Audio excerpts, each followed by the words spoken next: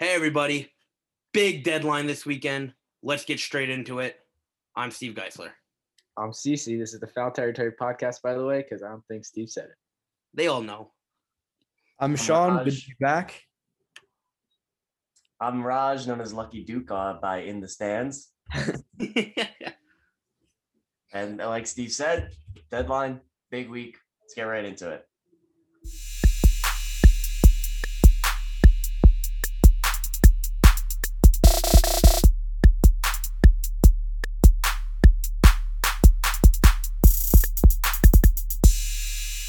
Opening remark. Anyone have any opening thoughts on the trade deadline? I guess we could start with our own teams. I am mediocre, kind of happy, kind of fine with the Mets. What about you guys? Go ahead. Slightly below mediocre. Okay. I'm like a little bit. It's okay.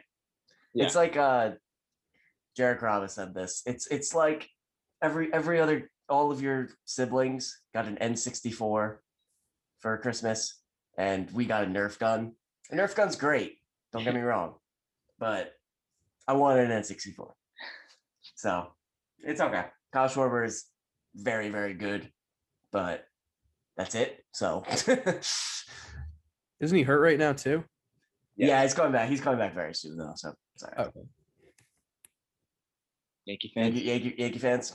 I was waiting for Steve to lead off. Nah, I want to finish it off. Don't worry, you go first.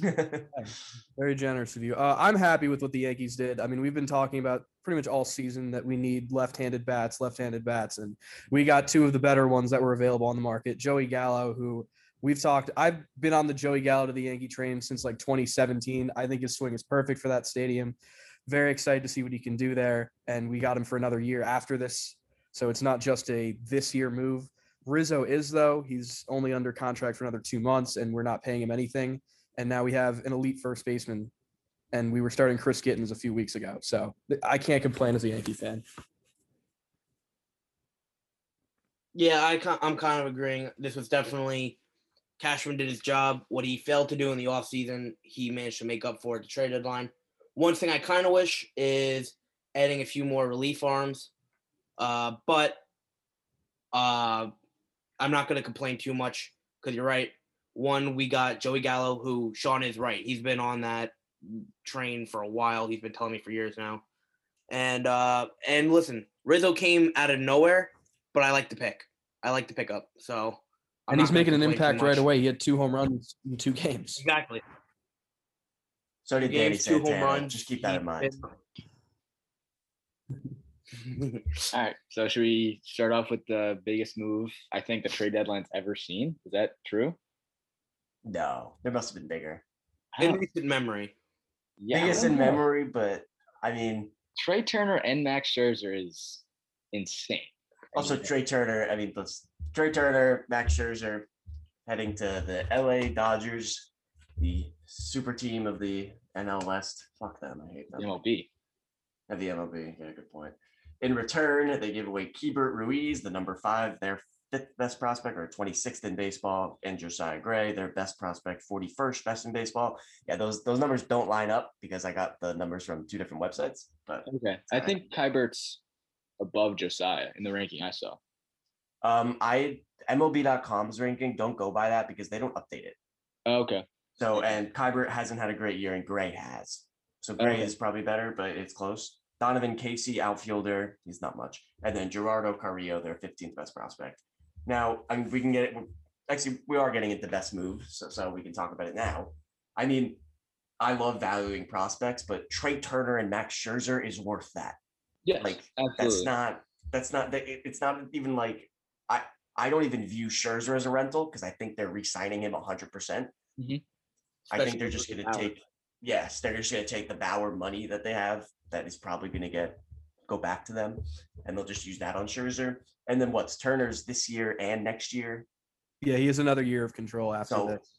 And then all this does, in my opinion, in terms of their long-term plans, is now Corey Seager is totally expendable. Right. And Kevin Lux doesn't have to start at shortstop next year. Now you have another option going forward. I think, it's outrageous. Not even to mention Chris Taylor, who's one of their best players this year. Yep. you also got to feel for the Padres, who, from what it sounds like, were almost closing the deal. They Like closed the deal. very close. And No. Dodgers last minute were like, "Hey, let me drop my dick on you real quick and steal you guys." From what I heard, Scherzer turned or vetoed the Padres. Another new development that came out a few hours ago only. There was another accepted trade to send Scherzer to an AL East team, and he rejected it and didn't want to go there. The report seemed to be insinuating that it was Tampa. Oh, okay. I was thinking That seemed. Was that before Barrios or after? I think it will have to be before because Scherzer was traded before Barrios. Right. Okay. Yeah. So. Actually, it could be Toronto too. Now that I think about it, so it was one. I don't think it was the Red Sox or Yankees because I think they would have said it. Mhm. I also think the Scherzer already said he was fine going to Boston. So if it was the Red Sox, he would be there. So, yeah, I think it's Tampa, but it could also be Toronto. That's crazy that he actually used his no trade clause, which you don't see much anymore. No. Yeah. Especially to winners like the Padres. Like, I wonder what he had a problem with. San Diego's a nice place. Like, you're only there for half a year. Who cares? But I just think after this trade, you have to have the Dodgers as favorites to win it all now. Oh yeah. Like I they're have, so- I have They Dodgers. did already. Like, I have Dodgers to win the all-time bracket tournament if they did MLB.com does one of those things. This is the craziest team I've ever seen. Do they have the updated odds on World Series? Dodgers went from like being the Let me favorite look them up. and being a little closer to the other teams to, oh, they're far and away the favorite. I mean, I don't want to. Let's not be like, not like I'm trying casuals about this. It's Right. not a lock. Like No, All Sports News was acting like it's a lock. As of today, they're in the wild card game and would have to face most likely Yu Darvish in the wild card game. So that's not a lock whatsoever. No, it's not. There's still 60 games to have that division decided, and again, that team is just stacked. Okay, I have them. The Dodgers are plus 300. Astros are plus 450. So I would take Dodgers plus 300 personally. Yeah, the Mets are what was that sixth? 1, 2, 3, 4, 5, 6. Mets are ahead of the Red Sox in this. They should be. Red Sox are. I don't want to say free falling, but they're in a bit of a rough patch. Okay. This is not the time of year you want to be in a bit of a rough patch. So. But, I mean, that's surprisingly. I assume that the odds would be a lot higher than that, but I agree. I mean, it's baseball, so adding stars does not equal an automatic chip like it does maybe in basketball more so. But it's still. I mean, this is just unprecedented territory, like we were talking about. Like, this is super teams in baseball are so hard to build because one, no one spends money like the Dodgers do ever, and two, just having that farm system to give up prospects. Like the fact that they have those guys in the first place is just nuts. But you got to tip your cap, I guess, at the end of the day. But we'll see how it goes. I think they're gonna have a lot of enemies more so than they did last year. After they already won it, that was the first time. Everyone kind of was like, all right, they got screwed over by the Astros. Now I think they're turning into that enemy team that everyone hates. Also, I didn't know that Cody Bellinger's really bad this year. Oh yeah, he's having a terrible season. Insanely bad. Like his negative WAR. He's that bad. It's insane. Really? He's got like lingering injuries, correct? I think so. I think he's altered his swing a little bit. I honestly think post 2018, or what was his MVP year? 19. Post 2019, he just doesn't look right. He had a hairline fracture in his left leg and a hamstring strain. I think it's more the hamstring, to be honest. Okay. Because I don't know how much a fractured leg lingers. I feel like that's something you get over and you're over. Mm-hmm. But I mean, I've never fractured a leg, so I don't know. Just to keep the conversation going about best moves, I think the Turner and Scherzer move is certainly like there were two moves that I saw that were like far and away like these two teams now jumped ahead of as far as who's like a legit contender. I think the Dodgers are now they have to be far and away the favorite after this, and I think in the AL the Craig Kimbrell move just makes the White Sox even more of a force there, and I think they just jumped ahead of a bunch of teams in the AL. Yeah, I mean, personally, I don't want to say overpay, but getting those high-end bullpen guys when there's so many lesser-known bullpen guys you could pick up for depth. I don't hate getting Craig Kimbrell. Giving up Nick Madrigal is tough. They don't need him. I mean, they do have a need at second base, but he's hurt, so whatever. He was kind of expendable. But damn, I don't know. Getting those high-end bullpen guys it's great. Like it hypes up the team. You could see how the Mariners are so pissed losing their high-end guy, but it's give and take. And they also lost Cody Hewer, correct? Which is Yeah, he was the guy who went to the Cubs. Got talent as well. So you got to respect the Cubs for that return, but it makes sense to the White Sox as well, I'd say. Like the White Sox right now, like you better hope you score on them before you get to the 8th inning, because 8th, 9th, I would put, Hendricks, Kimbrel. Like Kimbrel is ridiculous. They have 2 top flight closers in the back end, and they have the 2 best starters, arguably in the AL at the moment, Lynn and Rodon.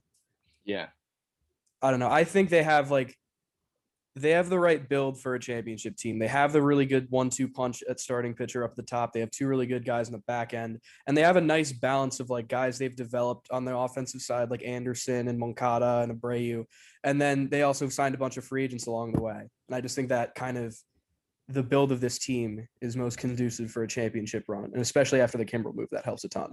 Yeah, I like that take. First disagreement of the day right here. I hated that move. Oh. I think I don't. If you're the White Sox, I think that you're still. I think the White Sox are actually in the same place the Red Sox are. I think they're both building towards getting this really good depth filled roster, and they're going to be very, very good in the future. Nick Madrigal is arguably, I would say, possible of going to like 5-6 All-Star games in his career, and you just gave him up for 60 games of Craig Kimbrel, who, by the way, last time we saw him in the playoffs, let up a run every single outing that he had. We've seen him in the playoffs. He sucks. He's terrible in the playoffs. And you already have Hendricks, and you already have Crochet. You already have Kopech. I did not like that move whatsoever, and it was a massive overpay. Going off of that, a move I really did like, and I think that's the kind of move that the White Sox should have made. The Blue Jays got Brad Hand for their 20th best prospect. Is Brad Hand? I know Kimbrel's better than Brad Hand, but I don't think the gap is as much between Nick Madrigal and Hoyer and the 20th best prospect.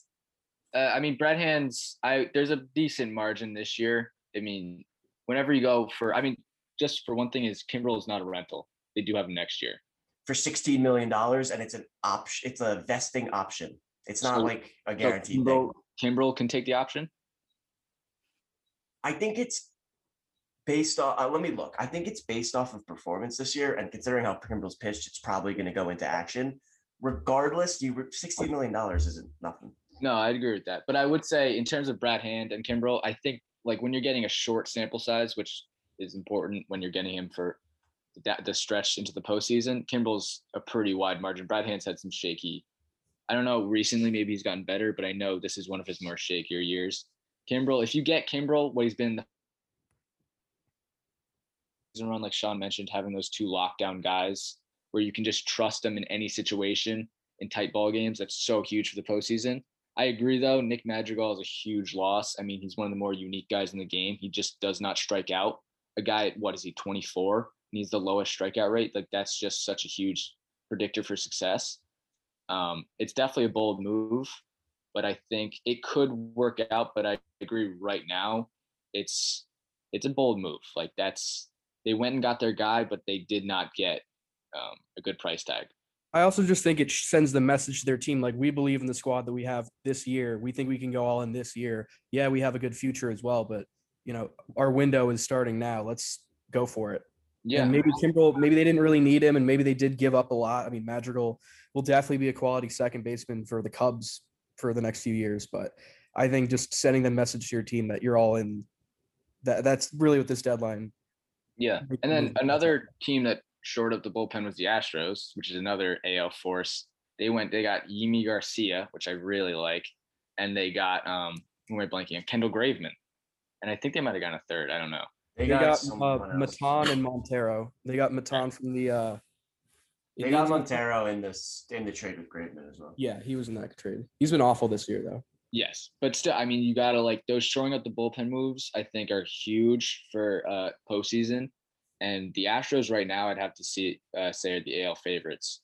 So I agree. I think that's huge for them, and I like that as much as I hate the Astros. But I'm sorry, I don't want to keep going back to the White Sox. I really like the White Sox, as our first episode can tell, as I was calling them the best team on paper. But I don't know. I don't like selling out the future this much when their young core is so good, and I think that they're in a position where, not to be too comparative, but I think that they can do something like the Dodgers, where they can have this great young core and then make the trades for the big splashes to get those pieces. I don't know. I don't like short-sighted moves. That's what this is. It's a risk. We'll see if it pays off. I think that's the best way to put it. Yeah, and at the end of the day, the only real way this trade can be justified is if they win a title. This is a lot like that Chapman trade to the Cubs 5 years back. Giving up a young second baseman for the future. Yeah, but they gave up Gleyber Torres. Who the fuck cares about that? He had 2 All-Star years. I'm not hearing it. 30. Yeah, he had half his home runs in Baltimore. Nice hat, by the way, CC. Can I interrupt the broadcast for a second? The Mets are not planning on signing Kumar Rocker, and I want to punch a hole in the wall. But yeah, that deadline's in 3 hours, I think. The Red Sox aren't signing their second round pick, which I'm very upset about as well. I think Kumar Rocker is the only guy that's not getting signed in the first round. It just came out. Jeff Passan just dropped. Khalil Watson to Washington. I know he is 50-50. Let me search that up right now. I think he was. It didn't look like he was going to sign earlier. Someone else want to talk? Yeah, sure. I mean, I have a few other moves that I liked. I like the fact that Oakland added 3 pretty quality bats. I was going to say, I love that move. Because they have a pretty good, pitching staff, top to bottom, starting bullpen. They can possibly make a run. And they got 3 very good offensive pieces this season. And it's Harrison, Yan Gomes, and Marte. Marte, yeah. And, I mean, that's going to bolster their lineup big time for the next months. Huge. Yan Gomes is such a nice platoon with Sean Murphy because he's more offensive minded, whereas Sean Murphy is more defensive. And Josh Harrison could play anywhere for you. He's having a really solid, underrated year. They're both veterans with playoff experience. I really like that move a lot. What was the other one? Marte for Luzardo. That was similar to the Kimbrel deal where you're giving up a guy that's major league ready, or I shouldn't say major league ready because he's struggled in the majors this year. But he is literally he could next year turn around to be a top end of the rotation guy. So it's a risk, but I think Trevor Plouffe tweeted out something like, if the A's are willing to move on from Luzardo, maybe don't think he's just an elite talent because the A's are good at evaluating pitching. But I like that from the Marlins perspective, a rental. You get a guy, you take a flyer on Luzardo. I think that works for both teams, in my opinion. I agree 100% with what you just said, CC. If Oakland's moving on from Luzardo, I don't think that he should be looked at as his premier talent. I think that they would 100% keep him. It's like a pitcher getting traded out of Tampa Bay. They must suck. Mm-hmm. They wouldn't have traded him. Also, Luzardo has been nothing but awful in the big leagues, and there's never been this big of a talent gap between the minors and the majors, which makes projecting prospects quite hard. I genuinely think Luzardo's just a bust. And they got Starling Marte out of it. So I love that move. And then one of my favorite trades was the Josh Harrison trade. I think that went so under the radar. Oh my gosh. That was they filled 2 needs for basically nothing. I mean, what a move. Yeah, they gave 30th best prospect. That's it. And then 2 unranked. Yeah, 3 high A guys that are not close to the majors. It was a great move by them. They also got Chafin from the Cubs. Oh yeah.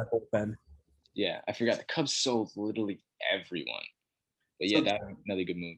Oakland actually spent more on Chafin than they did on either Marte or Gomes and Harrison. They gave the 9th best prospect and then 18-year-old Dominican kid. So who knows what? No, they went with the lower level guys, which I don't mind.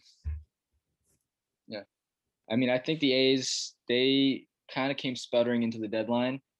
But you definitely could not take a step back. You had to put your foot on the gas pedal? Foot on the gas, yeah. Foot on the gas, yeah. Because, I mean, the AL's kind of scrambled right now. They still, the Astros and White Sox are near the top. The Red Sox, as you say, are maybe struggling a little bit, but they're still definitely near the top. And then you kind of have that a bit of a gap. Where do you find yourself? The Mariners kind of took a step back. They said, maybe we don't fit there. The Yankees took a step forward. The Toronto took a step forward. And the Rays are at the top too. I forgot to mention them.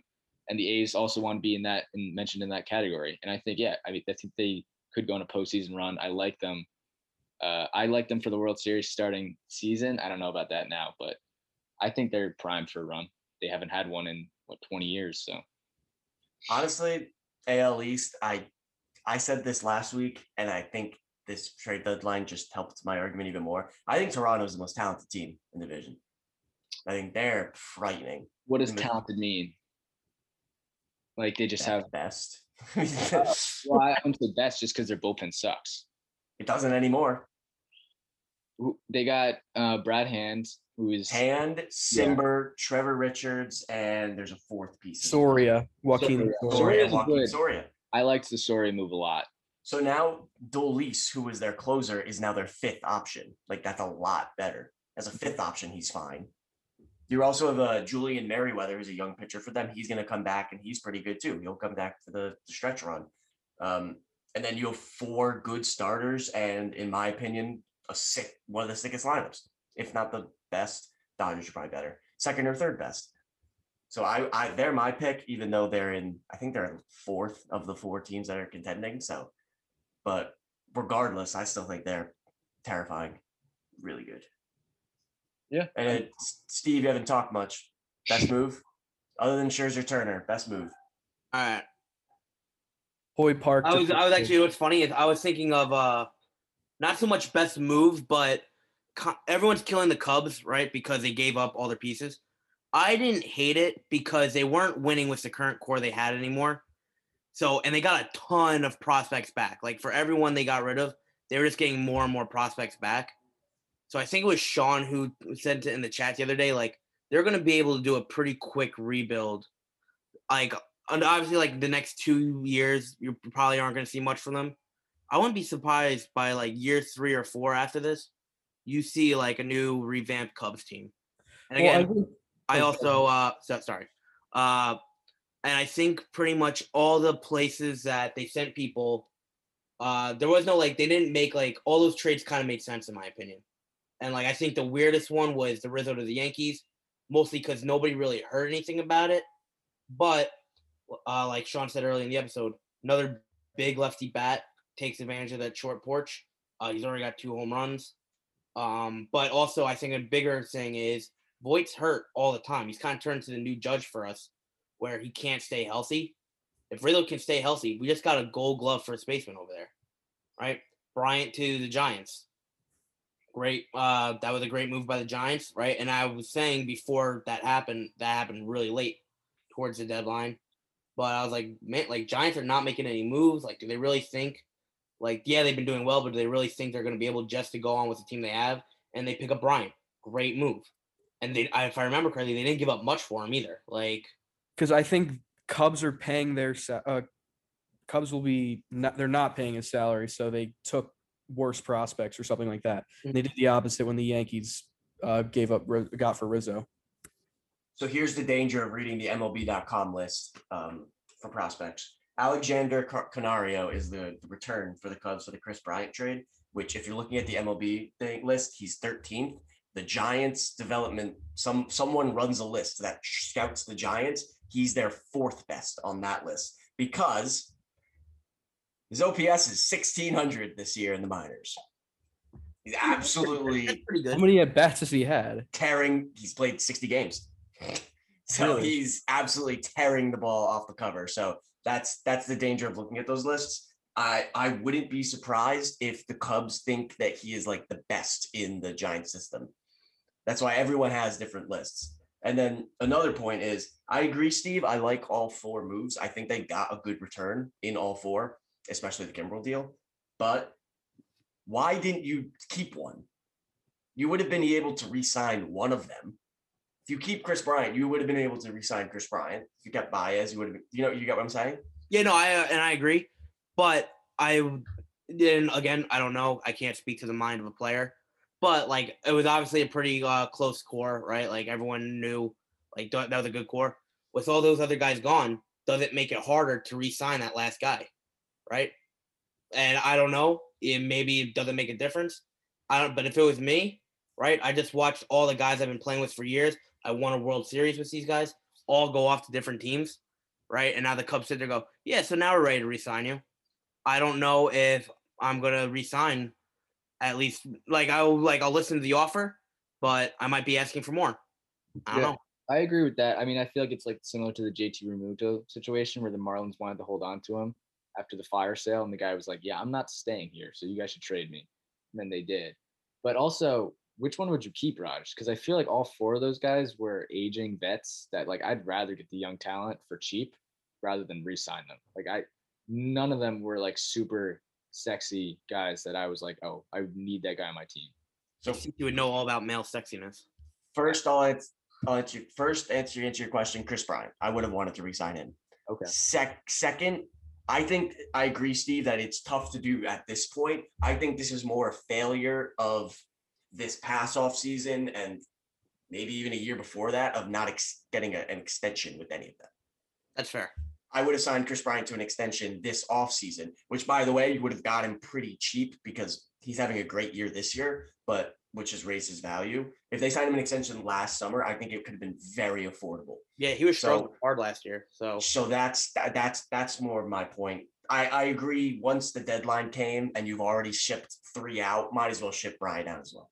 I think Bryant was. I don't think he wanted an extension when the year you're talking about because he knew that his value was lower. I think he wanted to play out this year. But also to your point, Steve, about the Cubs turnaround, I think the failures that they've suffered since their World Series comes a lot to talent development. Like they've struggled to develop guys, the young guys. Like Ian Happ really hasn't turned into anything. A lot of those guys turned into struggling to think of names for the Cubs, but I do feel like I think they've fallen in the same trap the Yankees have kind of fallen into of being like, you know what? They went, cool, this is our group. And they didn't do anything to help them. They didn't get any other pieces, right? They just went, nope, we got a great group. And the Yankees are kind of learning right now, like, shit, we can add. Their group won a World Series, though. No, but I'm saying like after that World Series, right? Like, no, I agree. You're right. They could have been continuing to build up on it, right? If pieces weren't working, move it, right? But instead they went, no, this is our group. This is what we're sticking with. Right. And it didn't work out for them. That core also failed to develop. Like they didn't win elite seasons. It also has to do with the fact that, yeah, they won that World Series. They had to sell out to win it. Like I have my problems with Gleyber Torres, but you did trade him. He was a future piece because you wanted to get that World Series. I'm not very connected on the 2015. That's the year they won, right? Cubs. 2016 Cubs. I'm sure they made other trades where they traded away pieces to get that win now team. Did they get Lester? And Zobrist. Yeah. There was a lot of moves that they probably had to ship out good talent to win that. And now they're, paying the price for that. But listen, in fairness, I think if you ask any Cubs fan, would you do the same thing? I think they'd both say, yeah. No, it's 100% worth it. The Red Sox did the same thing. 2018, they sold out and they traded away Moncada, Kopech, a lot of prospects that haven't come to fruition yet, but I think are going to be really good. But they got a World Series out of it, so you can't complain. Mm-hmm. Yeah, I do. I'm just gonna finishing thoughts. Is my hot take is gonna relate to the Cubs thing, so I'm just gonna talk about I'll talk about it later. Best moves. I have 2 more that I'm just thinking of. They don't really come to mind because they happened early. It's first off Nelson Cruz, the Rays. Oh yeah, perfect what they needed. They needed a 3-4 hitter right in the middle to hit dongs. Crushes lefties too. That's something they need in the lineup. Exactly what they needed, and they didn't overpay. So, and the Rays traded 2 pitching prospects. If the Rays are trading them, they probably know something. They're probably not too good. Second move, Padres getting Adam Frazier, I think went totally. Everyone's like, oh, the Padres didn't do anything. Well, they got the National League hits leader. That is not nothing. And they also didn't give away that much. 8th best prospect, 46th, and an unranked man. I mean, Frazier's not a rental. Right. So I agree. I like the Frazier trade. I think the one reason it went undervalued, I guess I would say, is because I think people expected the Padres to do a lot more, right? Because we've been talking about it throughout this podcast, right? That NL West is Giants, Dodgers, Padres battling it out. So I think a lot of people expected them to do more to, strengthen their position, maybe grab that top spot if possible.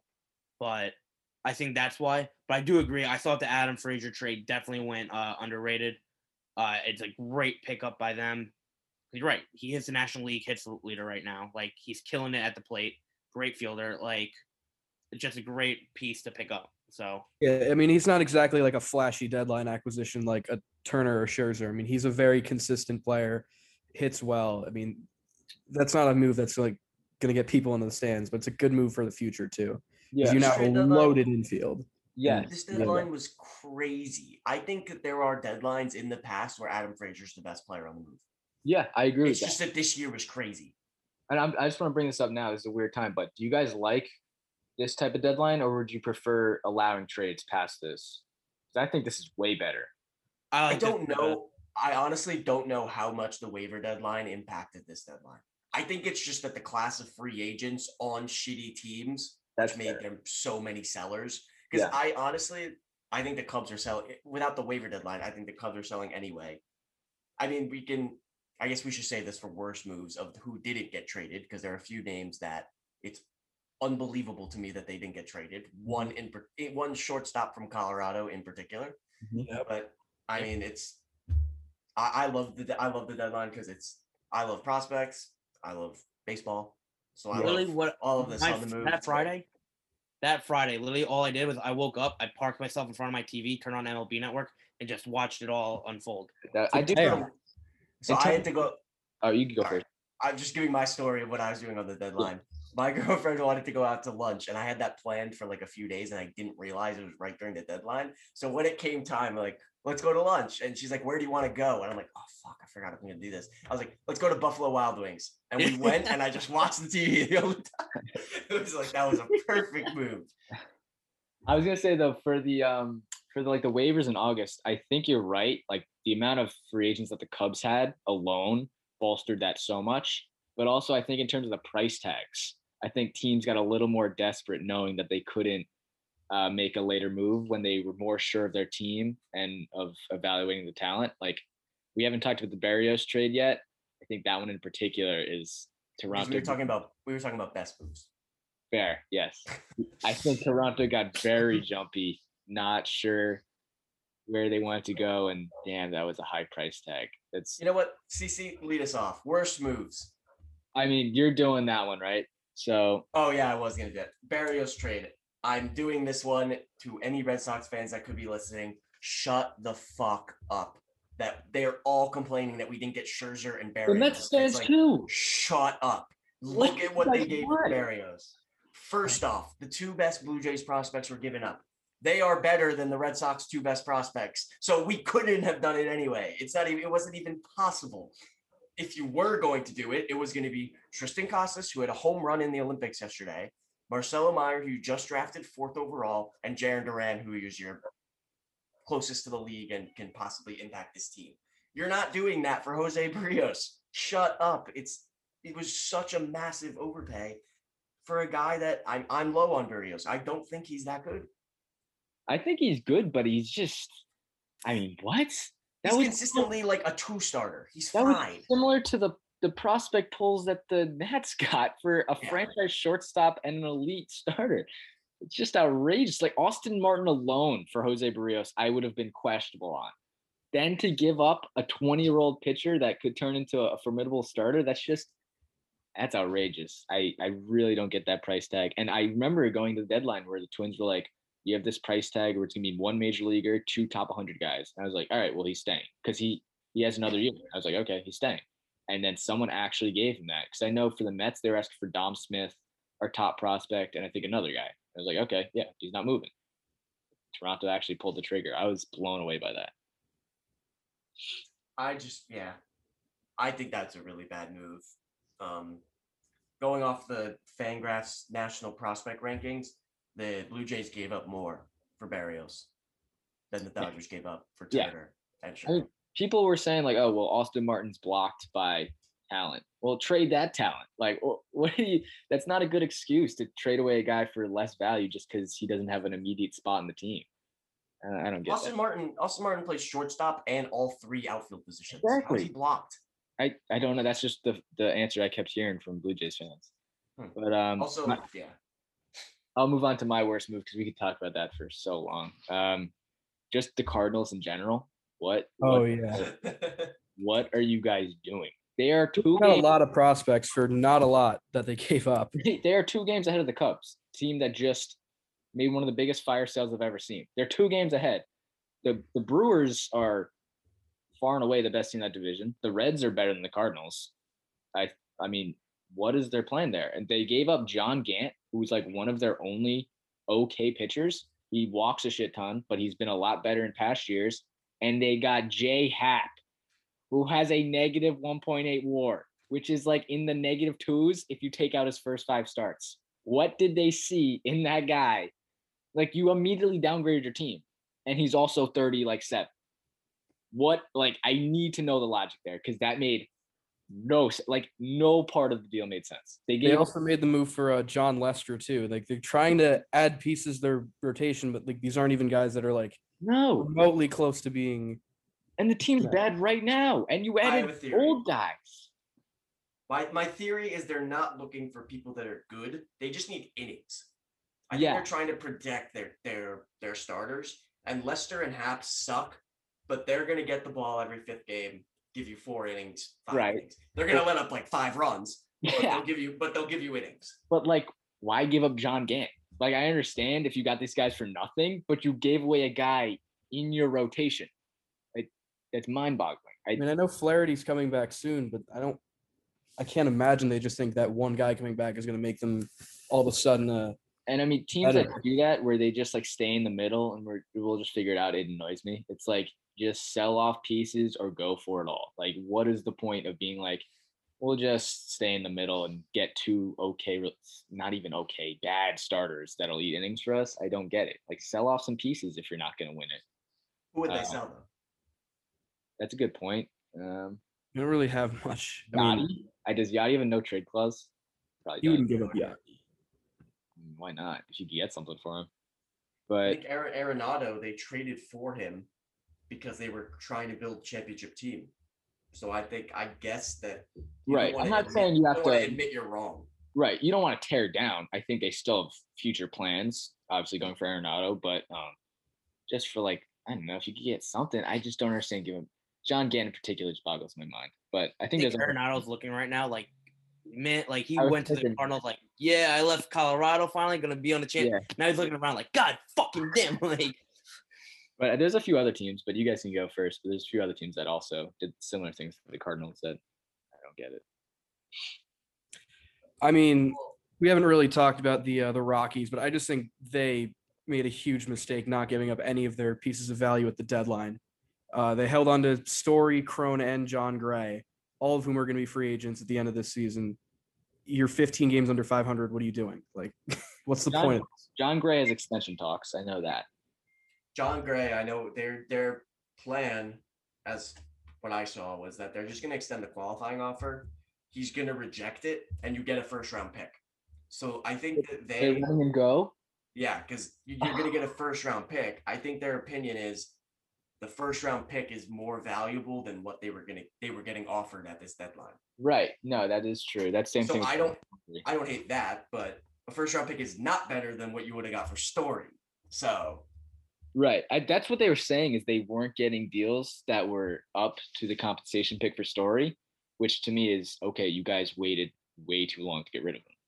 If that's. Well, he's having a bad year.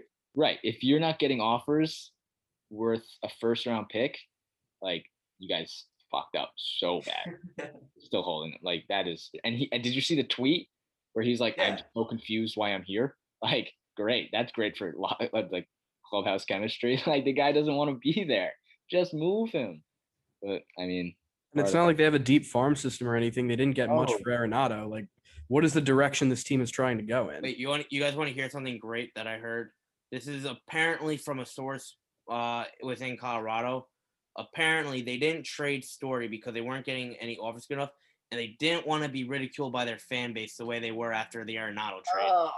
Which is like, why would you say something like that? Like, you're gonna just admit that? Like, Jesus Christ. I agree. Like, listen, that was a missed opportunity. Like, I don't see how you have Story. He's made it clear he's not gonna re-sign with you, and you think, oh yeah, the one first-round pick I'm gonna get is gonna be better than anything I could get for Story. Like, that's ridiculous. Like, I don't know. That was definitely one of the biggest disappointments. And I don't think anybody really saw Story staying with Colorado by the end of the deadline, and yeah, that was ridiculous. Like, it seemed like a guarantee he was going to get moved at some point. Like we've been talking about this all season. It feels like. And Right. He was on the That team. was the obvious move that just never happened now. I did see that people were complimenting, just one more thing, is the Rockies are good at drafting the first round. So fair enough, I guess. But damn, that is just brutal. I guess first round picks are valuable, but I'd rather have Trevor Story. Moving from one dungeon seller in the NL West to another, the Diamondbacks just gave up their best player for Milwaukee's 49th best prospect. Don't know what the fuck you're doing there. It's your best player, 49th best prospect. Sure. Love to see it, Arizona. Cool. You love to see it. I mean, I was going to wait for, I think that was one of the my bargain picks for Milwaukee. I think that's a great pickup. But Arizona and Colorado, what the fuck are you guys doing? Arizona, I like more than Colorado. Not giving up the 49th. No, not the trade deadline. At least they got something. Hold up. At least they got something. No, the qualifying offer is. I'd rather have a first round pick than the 49th best prospect. Yeah, I like the D-backs future better, not the deadline. But who were the potential guys? Because I haven't paid attention to the D-backs. Do they have guys that they could have given up? No. The problem is everyone is having a bad year, so not much you can sell. Merrill Kelly. They have him. Cole Calhoun. But who's? I mean, they gave up Soria. They trade Soria for 2 players to be named later. Like, okay, I didn't get really much there either. So they don't have much of that. I mean, I feel really bad. They don't have anything really of value that they could have traded except for Esteban. And you got the 49th best. What are you doing? Yeah, I don't know. Especially in a market where people overpaid. Right. Yeah, and he was a solid addition. And that was the only move they made. Arizona, well, they made the Soria trade as well. Yeah, Joakim Soria. Okay. And then they also traded Stephen Vogt to Atlanta. Did they? Yeah. They got Mason Burney. Okay, can we talk about Atlanta now? Because that was the team I was mentioning, similar to the Cardinals, where it's just like they got Richard Rodriguez. Okay. Yeah, they have like 3 years. But other than that, what was the point? 3 outfielders. All the other moves. And Soler. I mean, the Jock Peterson deal, which was a few weeks ago, was also terrible. I don't know what was any of what the Braves are trying to do right now. I don't get it. Just another one of those teams where it's like you're in no man's land and you remain in no man's land after the deadline. I don't really understand the thought process there. I think, no offense to the Mets, I think that they're the weakest division leader right now. 100%. And I think if you're Atlanta, you want to take advantage of that. You have a shot to win this. How many games back are they? 3.5, 4? 4 as of right now, I'm pretty sure. So 4 games back. I mean, that is within striking distance. You want to take advantage of it. But then again, I mean, do you not look at the other divisions and think that you're going to get fucked by the Brewers? You're going to get fucked by the Dodgers, Padres, Giants, like first round? Yeah. Whoever you play. At best, they crawl into the postseason and get annihilated. Yeah. Is that really worth buying at this deadline?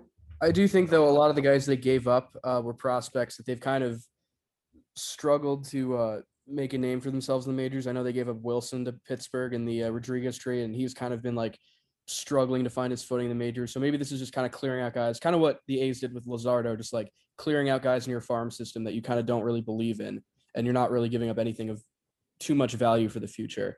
Atlanta has a Rule 5.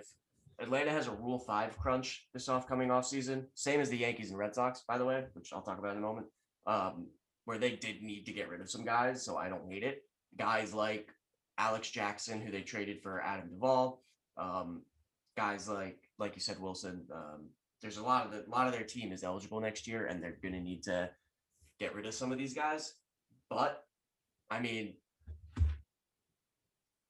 my biggest what the fuck trade, which I guess where we get the what the fuck trades, is Eddie Rosario for Pablo Sandoval. Because I don't know because Pablo Sandoval got released immediately after he went over to Cleveland. So was it just both teams were like, I don't like this guy, you want him? And the other guy's like, I don't like this guy, you want him? I was like, sure. Yeah, is that how that trade went down? I feel like the Braves called the Indians and were like, hey, can we take Eddie Rosario? And the Yankees were like, oh, really? Okay. We'll take that guy. And then they got him. Like, I don't get that at all. That one really boggled my mind. But whatever, good for the Braves, I guess. Pablo Sandoval sucks. So He's so fat. Like, yeah, I'm sorry. David Ortiz is on the big side and he's my favorite player. But at some point, you have to look at yourself in the mirror and be like, I'm a professional athlete. Sandoval made it work for a few years. I'm sorry. He's back in the day. No, but once he came to Boston, he put on weight and he was like, the pictures of him in spring training the first time he got massacred by the media, as he should. You're a professional fucking athlete and your belt is exploding because you're so fat.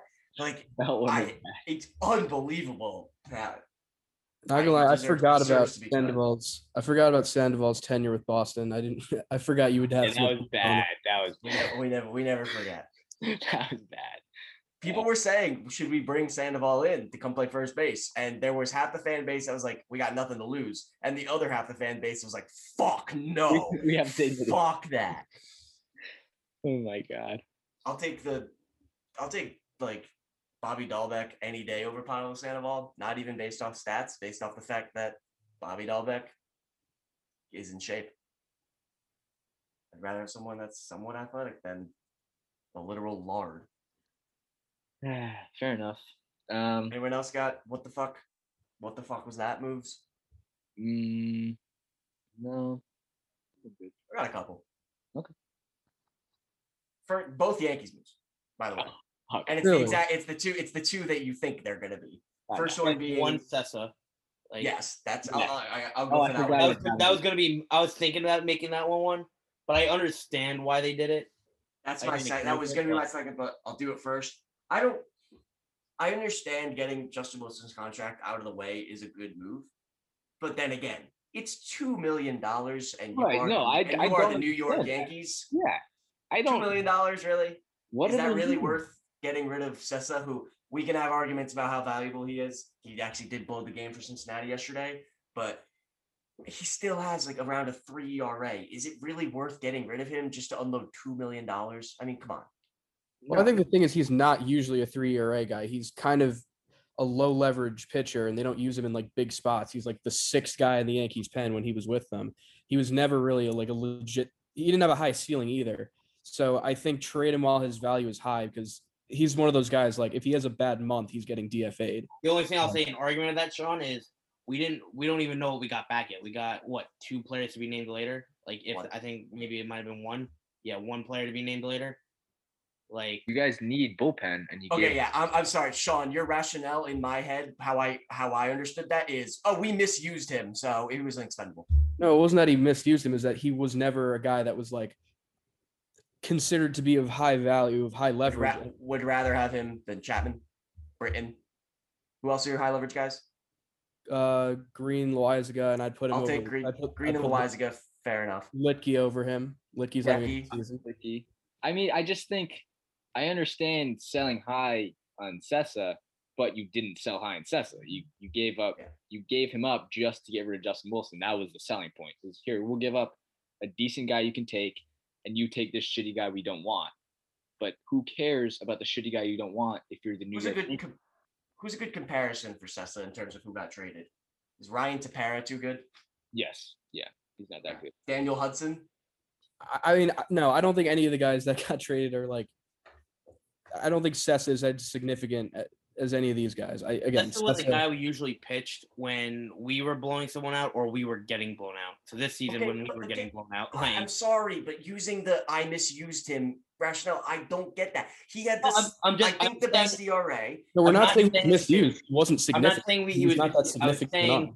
I was saying what we were using. You need bullpen. That's all. You need bullpen. He pitched the 8th inning against the Red Sox a week ago, and he pitched 5 pitches. JD Martinez, Bogarts, Devers, 1, 2, 3. He's a good pitcher. I don't care about not a high leverage guy. Bullpen is bullpen. You need 8 guys in the bullpen that are all good. Well, the guy that we replaced, it's worth. I think the guy that we replaced him with on the roster, the guy Holmes from Pittsburgh, who we gave up Steve's friend Hoy Jun Park for, he's a guy who he has like some of the best ground ball stuff in the league. So I think the Yankees saw that and say, okay, this guy has like a higher ceiling than Sessa. Maybe we could bring him in and again, not put him in like significant situations, but I don't know. Like you want to have. Let me put it this way: you gave up Justin Wilson, your 40th best prospect, and your 30th best prospect to upgrade Louis Sessa to Clay Holmes. Well, also, could you not have just DFA'd Justin Wilson? You could have. So why did they do that? Like, I don't get the needing to get rid of Justin Wilson. You still got to pay him. You still have to pay him. But that's what I'm saying. Does it just come down to money at this point? Like the Yankees made a money. Yeah, it was a money move because it was for a player to be. It was two players for one player to be named later. Off? Like this is the second time now. Didn't we do this with the Ottavino deal? And you guys were like, "Well, it's fine," and now it's biting you in the ass. Like, that's actually a great example. The exact same thing you guys were saying were about Ottavino. Oh, he's not a high leverage guy. It's the exact same thing. Like you're making money moves as the New York Yankees. Jesus fucking Christ. I'm saying you guys. I said this was my what the fuck trade. You should say you guys. I was saying this is my what the fuck trade. Like I didn't understand it either. Hold up. Your team is making salary dump moves, and it's the most. I think it's the highest. I understand. I think it's the richest franchise in sports. Yeah. Second. Hey, I looked it up once. Second richest. Second. Okay. Second richest franchise in sports. So I understand. Maybe you're not high on Louis Sessa, but does the move frustrate you? Yes or no? No, yes, it does frustrate me because I even said at the beginning, one of the things I wish the Yankees did was strengthen their bullpen a little better. And I think getting rid of Sessa didn't help in that fact. Okay. But I will wait to see the player to be named later, though I am not hopeful because usually that is not good. In recent history, they've become better. So you have a hope. It could be something. But hope. Not a lot, but a little. The only thing, I agree. I think the Yankees should have been on the lookout for bullpen. I think Brad Hand. I mentioned Brad Hand for every team just because I think he was such a steal for 20th best prospect. He's someone I look at. I 100% agree with you, Steve. I looked at the bullpen as an area of need. In my opinion, it got worse. Not completely the Yankees' fault. I'll give them some credit. They tried to get John King from Texas or from CNN. Great at working that magic board. No, John King from Texas. I really liked John King and I really wanted him to come to Boston. That would have been a huge move for the Yankees getting that lefty arm, but fell through. Hate to see it. Anyone else? I just want to say Brad Hand's FIP is 4.3, so that is okay. That's not great. Yeah. All right, but to be fair, Brad Hand. I don't view him as a closer. I view him as like a 7th, 8th inning setup man against lefties kind of guy. Yeah, I think. Which is why I wanted him. Why I wanted him for the Red Sox because they have Ottavino who's really good against righties. If you have Hand good against lefties, them together I think is much more value than you're going to see, like where he was used in Washington as just a straight closer. Yeah, but then again, if you're going to give something, I have no idea where that sentence was going. I'm just going to stop it. I do that all. Period. Right, Steve, you're gonna say something, right? Oh yeah. So this is more. I guess I'll pose it as a question, but like my kind of one of my like what the fucks, and it was more on a trade that didn't happen. Once we got Rizzo, why did we keep Voit? Like especially like everyone knows that Voit. You know, we've seen he was last year's home run champion. Obviously, shortened season, but still he hits dongs. Right, the first pitch he saw when he came back from the IL, fucking hit a nuke. Like we know what he can do. So once you got Rizzo, why wasn't he trade even for like just like especially we needed the bullpen? I think Voit would have been a great trade piece to get some bullpen arms. So I want to know what your thinking is on it as non-Yankee fans, as even though I could label you as Yankee haters, but non-Yankee fans, what is it called? 2 points. By the way, not a Yankee hater. Luke Voit is my favorite Yankee. So I like Luke Voit. Luke Voit is not the Yankees, but okay. Yes, he's not, but I like Luke Voit. 2 things. One, the moves that the Yankees are doing, I think it's pretty clear that I think that they believe their window is this year and next year. They're making all these moves that are sacrificed in the future for this year and next year. I think if you have Luke Voit, I mean, he's going to help. I think he plays against lefties still, doesn't he? Rizzo will sit. If he's healthy, when he's healthy. Mm-hmm. I would still play him against lefties. And I also think he is, like you said, often injured. We don't know what teams were offering them for him. It could have been like that junk. Could have been Jansen junk. who the Yankees traded, which I love that name. Yeah, I think that's what it comes down to. For one, I was same as Raj. I don't really know his place on the team right now. Maybe that would explain it better. Like, is he not kind of displaced by Rizzo? Or though that was kind of my thinking too. Is like you have Rizzo now, and the thinking is with getting Rizzo is, at least this is what I've been hearing and what I've been reading, is that you're going to let Rizzo leave next year. Yankees are now going to go after a shortstop in the offseason, move Torres back to second where he's better, move LeMahieu, who's actually done pretty well at first, to first base, or Shell as your third baseman, get a shortstop in the offseason. Okay, I mean, I don't hate that. Which I don't hate that either. But again, if that's the plan, and I think that's the only explanation is I guess they weren't getting anything they thought was good enough in return for Voit. I really think like you could have gotten some with some of the bullpen arms that were out there. I think you definitely could have upgraded your bullpen a little bit. DJ's OPS is like what, high 600s? That's not a first baseman. I'd rather have like, frankly, Rizzo or Voit, someone that's going to mash. Well, why wouldn't it be Voit? They have Voit. But that's what I'm saying. Why you that's what he's saying is like keep Voit because I thought Steve said keep Voit. I'm sorry, did you? No. I was saying my point was if your plan wasn't to keep Voit, then it makes sense. But if it is, I don't get the Rizzo trade. I also think Stanton played the outfield this weekend. If he's going to play more outfield, Voit could DH. Yeah, that's what I was thinking. There's enough spots. It's not unprecedented for the Yankees to have two first basemen. We traded for Encarnacion 2 years ago, and like we had Voit and Encarnacion on the same team. One would DH, and Stanton would play the outfield every now and then. Wasn't he terrible? Encarnacion with the Yankees? No, he was sick. He was sick with the Jays and Cleveland. Yeah. Was he good with the Yankees? He was okay. He wasn't like a move bombs. I was gonna say though, I like the Voit and Rizzo platoon. If you play them against the righties and lefties, I think that could, like, if you combine their stats at the end of this year, it could be pretty sick. Yeah, I mean, Rizzo's already shown his power. So also, Voit, you're concerned about his injuries. Only play him against lefties. Right. Help his health a lot too. Which also, when is Voit coming back? / is he coming back? He's supposed to start a rehab assignment starting in a couple of days. Okay. So if he's back soon, hopefully you can get 20, 25 games at the big league level. Let's say he hits really well. The Yankees can now trade him in the offseason for a lot more than what they would have gotten now. That's fair. So I don't know. We're not in the Yankees war room. We don't know what was offered for Voit, but I could see being annoyed not trading him, looking at the bullpen. I wasn't so much annoyed, just more confused. And again, the only explanation I got to at the end every time was, I guess they weren't getting anything they thought was valuable for him. Because I was like, that you solved your lefty problem, right? Now you got two power lefties. We're going to take advantage of the short porch. All you really had to do was start building up depth in your bullpen. And I was like, and I felt like Sean said, like, the couple guys they did get, while they do have like higher ERAs, maybe the Yankees see something that will help them that they think is going to succeed with the Yankees. I don't know. I think you're right. Like John King would have been a good pickup. So should we get into the house cleaning stuff?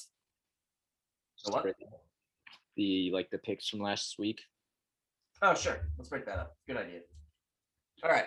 So for free agency, I mean, I want to read our picks because we got a lot wrong. Yeah. A lot wrong. CC almost had 3. Almost. CC had 2. Me and Steve had 1. Gallo to the Yankees, we all had. So other than that, CC got Baez right, and we got everything else wrong. Yeah. I'm just looking there's some weird picks. Yeah, I was doing them off my dome. I'm just reading them. Yeah, Steve, in what world were Baez, Starling Marte, Barrios, Gallo, Buxton, Trevor Story going to the Yankees? All of them. All of them going to the Yankees. I don't know, man. I was dreaming. All right. I mean, you got one. Nice job. You got one. I was playing the odds. I knew one of them was going. Playing the odds. Playing the odds, I guess. I mean, oh my god, there's some. In fairness, I also get Rizzo. For Story, I thought Story was going to happen before. Like, I did not see Rizzo going to the Yankees. Yeah. I saw it It's Yeah, hilarious. You picked like on that six guys to go to the Yankees and not Rizzo. Oh, let's be fair. I'm all for unbiasedness and fair. I picked 6 Red Sox, and Oh, no really? one went to the Red Sox. Oh. All right. I put Buxton in the Red Sox. I didn't think it was going to happen. I just couldn't think of another team. I had Kimbrel. I did think that was going to happen. I had Marte. I had Carlos Santana. I had Aguilar, and I had Rizzo. Okay. So, Who did I have but for Marte? genuinely, of those 6, I only thought that we were going to get. I actually thought we were going to get Kimbrel and Rizzo. Those are the 2 that I thought the genuinely winner thought would get like 4. Who did I have for Marte? Was it Brewers? the Brewers. Damn it. I thought I had the A's. All right. So yeah, CC, congratulations. Thank you. Way to be. And then in terms of our picking series, little game we got going, Rays Yankees. Steve actually got it right. Nice job. Yeah, there we go. Yankees. Garrett Cole threw you a bone there. Yankees 2 out of 3. Imagine if they swept and you got that wrong. I actually would have been happy to be wrong, but that was yeah, you take a win. Great attitude to have. So then Dodgers they go for a sweep and then they fucking just not like.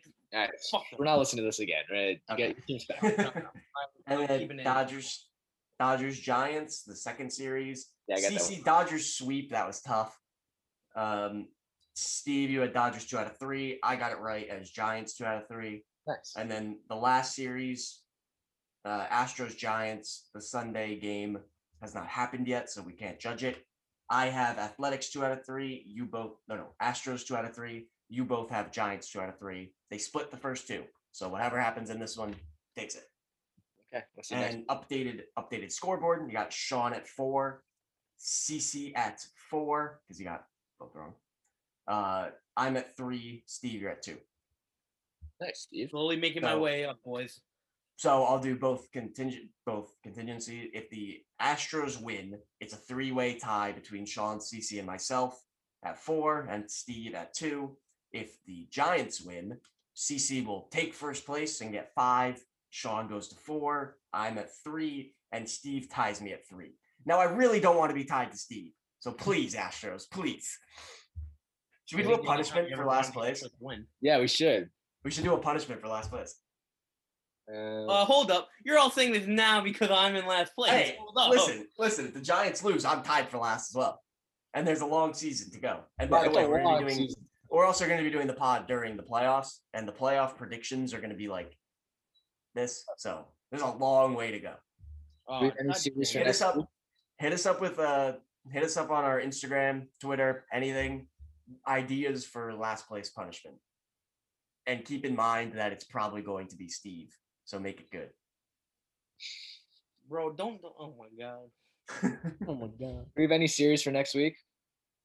I didn't because we were just gonna do free agents. Do you want me to pull some quickly? Yeah, just a couple. I'm looking through it now. I don't really see anything. I usually just go to on my phone on the ESPN thing. There's Sox Blue Jays if you want to do that. No, I don't want to do that. Giants Brewers. Giants Brewers, that's not bad. Who's pitching though? It's all TBD because it's at the end of the week. Fuck. Technical difficulties here. Give me a sec. I mean, Rays Mariners is such like a. Ugh. There aren't really any good series. We could do one series and just. You want to say fuck it and do like a really bad series? Yeah, I don't hate that actually. We always do good series. What the fuck are you talking about, CC? Astros Giants is this week. Oh shit. I missed that. Astros Giants Tuesday, Wednesday, Thursday. Well, we can't do Giants, so let's do Astros. So Astros Dodgers 2-game series. Oh, sorry, I said Giants. I know. Astros Dodgers is a 2-game series this week on Tuesday and Wednesday. This is very on the fly talking right here. The pitching matchups are McCullers versus Buehler for Tuesday, and then for Wednesday, Odorizzi versus Max Scherzer making his debut. God. So, picks? Anyone? Dodgers win both. Wow. Okay. I'm gonna agree with CC. I got Buehler and Scherzer over. Yeah. So I'm gonna go Dodgers both. Sean? I want to go with Dodgers both too, but I'm just playing the numbers game. I want to win this thing. What? What is that? How is that playing the numbers game if we're all tied up? Isn't it you and me are tied, and then he just brought up a good point. wait, we're you and me are tied, and then it's Steve and Raj right now. Or No, we have to start writing these down on paper. Then I'm not going first. I have everything on. I have everything written down. I know, but I'm saying write my picks, then we all like show them at the same time or something. If You guys want to do that? No, I'm okay with it. No. It is bullshit that you pick last like every week, Sean. no. You're picking first. You're picking first for a while now. All Did right. you pick Raj? Dodgers. No, I did. I was also waiting. I was using Sean's strategy. All right. What are the two games again? Who are the matchups? McCullers, Bueller, Don't Scherzer. change it. You can stay with Dodgers too. Scherzer versus Odorizzi. No, I'm gonna go split, and I'm trying to figure out which game I want to pick. Peer pressure. No, you don't have to pick. I mean, you could do it for fun, but. Yeah, for 2-game series you do. Oh, okay. Otherwise you pick split every time. You have mathematically twice as best, 2 times better odds than picking a 2-game sweep either way. I'll trust Right. you. I'm going Dodgers win the Scherzer game, Astros win the McCullers game. That's what I'll do. That's good. I like that. That's a good pick. And I'm going to do the same as Sean. Split. I'm going to be honest, I was doing that anyway because I think Scherzer wins his debut. Oh yeah, that's a good. Yeah. In my head, I had the Scherzer game guaranteed. That's a good lie to make it seem like I was doing that anyway. All right, and then I have another good series that we should do. I think it's gonna be fun. Marlins Rockies. Oh, Yeah. I need the pitching matchups on that. You can get pitching matchups on that. It's the shittiest matchup ever. Colorado. In Colorado. Oh, so the Rockies are the greatest team of all time. Friday, Saturday, Sunday. Hold on. Marquez versus undecided. Alcantara versus Gomber. Oh. And then not announced for Sunday. Okay. I will be going last. I'll go first. Rockies sweep. Oh, They're good at home. Yeah, they're very good at home, and those are good pitchers that they're throwing out. Like for Rocky standards, that's their best pitchers. To be announced, I heard he's a stud this year. No, I mean like Marquez. Low FIP. Low FIP, yeah. Okay. Steven, you're gonna go second. I'll go second. I go Rockies 2 out of 3. I like that. Steven, what you got? I'm also going to go Rockies 2 out of 3. I don't see the Marlins getting swept. Yeah, I kind of want to say that too. Let me see the Rockies record at home, see if it got any worse. It did. Oh, wow. The Rockies record's down to 33-20. It used to be like 20-5 or something. I'll say Rockies win 2 out of 3. Shocker. Okay. See how it sucks to go first, Sean? I had Rockies sweep loaded up. I don't care. Okay. I'm not influenced by what you guys pick. Wow, except for last pick. I'm very tempted to pull up the clip of either 2 episodes or 3 episodes ago. You literally said on the pod, I'm waiting to hear your picks. Oh, really? Yes. So I don't want to hear it. Well, this week I knew what I was going to say. Okay. Well, We didn't even know what we were going to we just made up the team. We just came up with the matchups. All right. You guys want to do a third, or are we good on 2? I like to. I think. We'll 2 stick with solid. We have. I mean, yeah. I'm trying to think of other. I mean, Giants Brewers. Right. That's not too bad. We could do it if you want. Giants Brewers is all right. Rays Baltimore. Please, Baltimore. Oh, absolutely not. More sleep. Mets Phillies. I mean, I don't even want to talk about that. it's okay. We All also got the fight for LA, Angels I Dodgers. saw that one. I was considering it, but the Even Angels. though the Angels, another big rant of mine that the Angels call themselves the LA Angels. Yeah, It's like it's just not the LA Angels at all. so much better than You're being in called- Anaheim. They used to be called the Los Angeles Angels of Anaheim, which is what are you doing? But also Angels we didn't talk about. Trade deadline. Just What they do? I don't think they did anything. Yeah, I know. I They saw gave up some. we didn't Heaney, and talk that's about it. Oh yeah, they gave it Heaney. Oh yeah, to the Yankees, right? Yeah. Yeah. I mean, what? Like you don't have a single guy to sell off? That team is always so fucking weird. But I mean, should we get back to the trade deadline or go straight to hot takes? I feel like we have a few more teams to mention. We do have a few more teams to mention. first, I just want to touch back on something that was said earlier in the podcast by CC. The Mets fucked up with Rocker so badly. I don't. Raj, I'm going to go on a rant if you bring this up. I'm just going to say one thing that someone just tweeted. The Mets didn't take a backup plan late in case they couldn't sign someone, like a high school person that they could have persuaded. They're not going to use $878,000 of their pool. It's just going unused. Yeah. They can't use the money that they're not using on Rocker, and they went underslot the rest of the draft. They signed everyone already. So it's just lost money now. And the guy, he would have been like our fourth best prospect, and we just let him walk for nothing. And we have like the richest owner in baseball who's holding on to money because he wants to get an elbow surgery, which like Jacob deGrom did 3 years ago. In Cohen's defense, it's not about saving money, because if you signed Rocker for what he wants to be signed for, you lose your first round pick and second round pick next year. We lose the compensation pick. I think you lose more because he's asking for $6 million, isn't he? Yeah. So you'd have to go more than 10% over, which is first and second. Okay. If you go over by 5%, it's just money. Who cares? 5 to 10% is the compensation pick, and then over 10%, you lose your first and second, which sucks. We're never. It's protected. I wouldn't worry. It's protected. I know, but you're not gonna get a guy of his value at that point. So to explain the protected line, the Mets will now get the 11th pick in next year's draft because they were unable to sign Rocker. The Red Sox were unable to sign Judd Fabian. By the way, only 2 people that went unsigned in the first 4 rounds. So me and CC, nice job. We can share in our misery. Fabian, the Red Sox will get the 41st pick. Okay, moving on. So few different ways we can go with this now. We have bargain picks, sneaky sleepers, winners, losers. I want to do winners and losers last, though. I feel like that's a good ending. Yeah. And we have hot takes as well. You want to do hot takes now? I'm okay with that. Does anyone have a really good one that they want to go first? No. Can I just bring up a tweet real quick? I know we just moved on, but Steve Cohen agreed to buy a Picasso for $140 million. This guy Steve Wynn put his arm through it, and then Steve Cohen bought it anyway. So can we just pay for Kumar Rocker? I know you just said it's not a money issue, but I don't care. Just pay Kumar Rocker. Just get I'm sorry, but what did the Picasso story have anything to do with that? He paid $140 million for Picasso, and he won't. Yeah, it's Picasso, so Picasso's pretty good. Okay, whatever.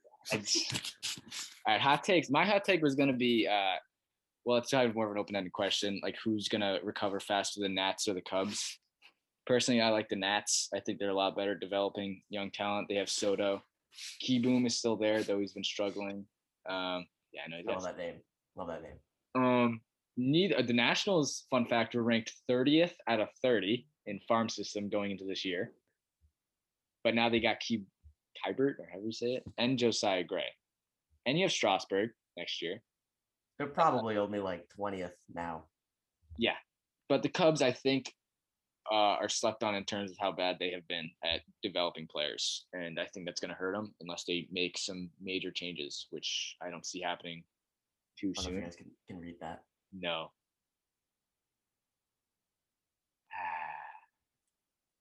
We'll talk about it later. Our good friend of the podcast in the stands just texted us, can't believe the Mets got Rocker. Not. I mean, I don't. Perfect timing, by the way, because we were just talking about it. That's insane. We've now tried to move on from Kumar Rocker on 3 separate occasions and have failed on 3 separate occasions. Okay, whatever. I mean, do you guys agree? Are the Nats moving on? I'm gonna be honest. I disagree with that just because the Nationals have a lot of money tied up in Strasburg and Corbin. Strasburg has not pitched the first 2 years, and he's having thoracic outlet surgery right now, which I think that's what Matt Harvey had back in like 2015. He hasn't really been the same since. So I'd be very worried if I'm paying your starter, your ace, $35 million. He's getting a surgery like that at what, like 31, 32 years old. And then Corbin's just been awful, and he's under contract for another 4 years. So that's like a huge waste of money. Okay. I know they have a lot of young pieces, but it just, I don't know. It's difficult to see them getting out of that. I had no idea Strasburg was tied to them for that long. He's there until he's 38. Oh, yeah, I mean, he signed a huge contract after that World Series. Yeah, $35 million a year, something ridiculous. But to be fair, the Cubs have Jason Hayward for $22 million for a few years. Also, the Nationals have a budget that is $60 million higher than the Cubs. So take that as Which, you will. by the way, how is that possible? How are they It's not like an actual budget. It's just how much the Cubs spend and how much the Nationals right? spend. But like, why is that? The Cubs got the Cubs don't want to spend 210. They spend around 150, and the Nationals spend around 210.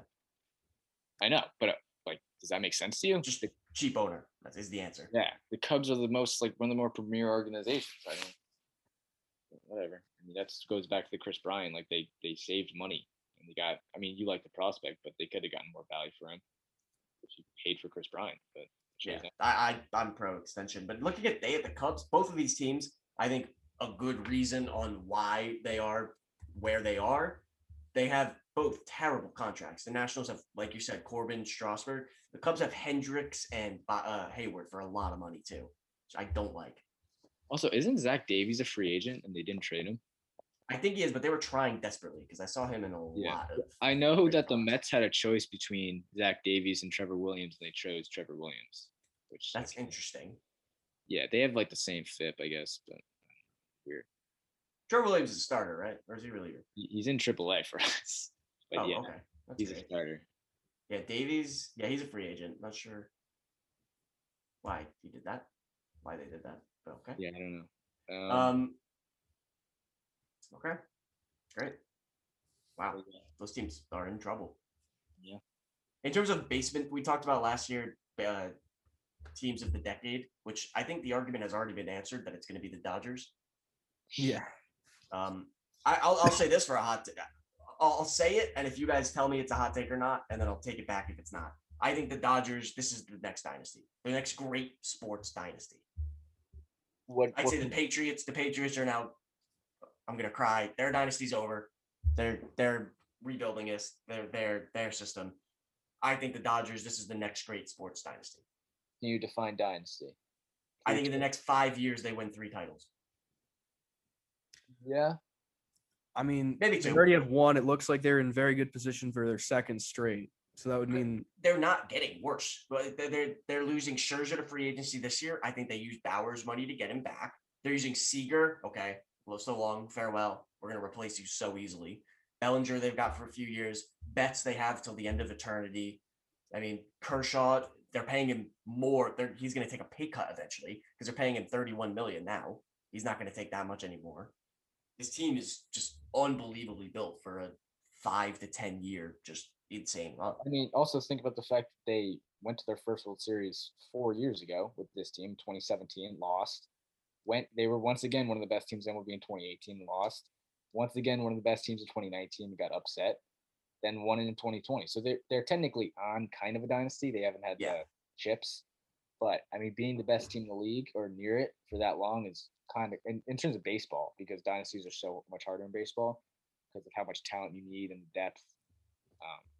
But like there really hasn't been a real baseball dynasty like you're talking about since the late 90s Yankees. And if they can get to that level, that's crazy. I think they will.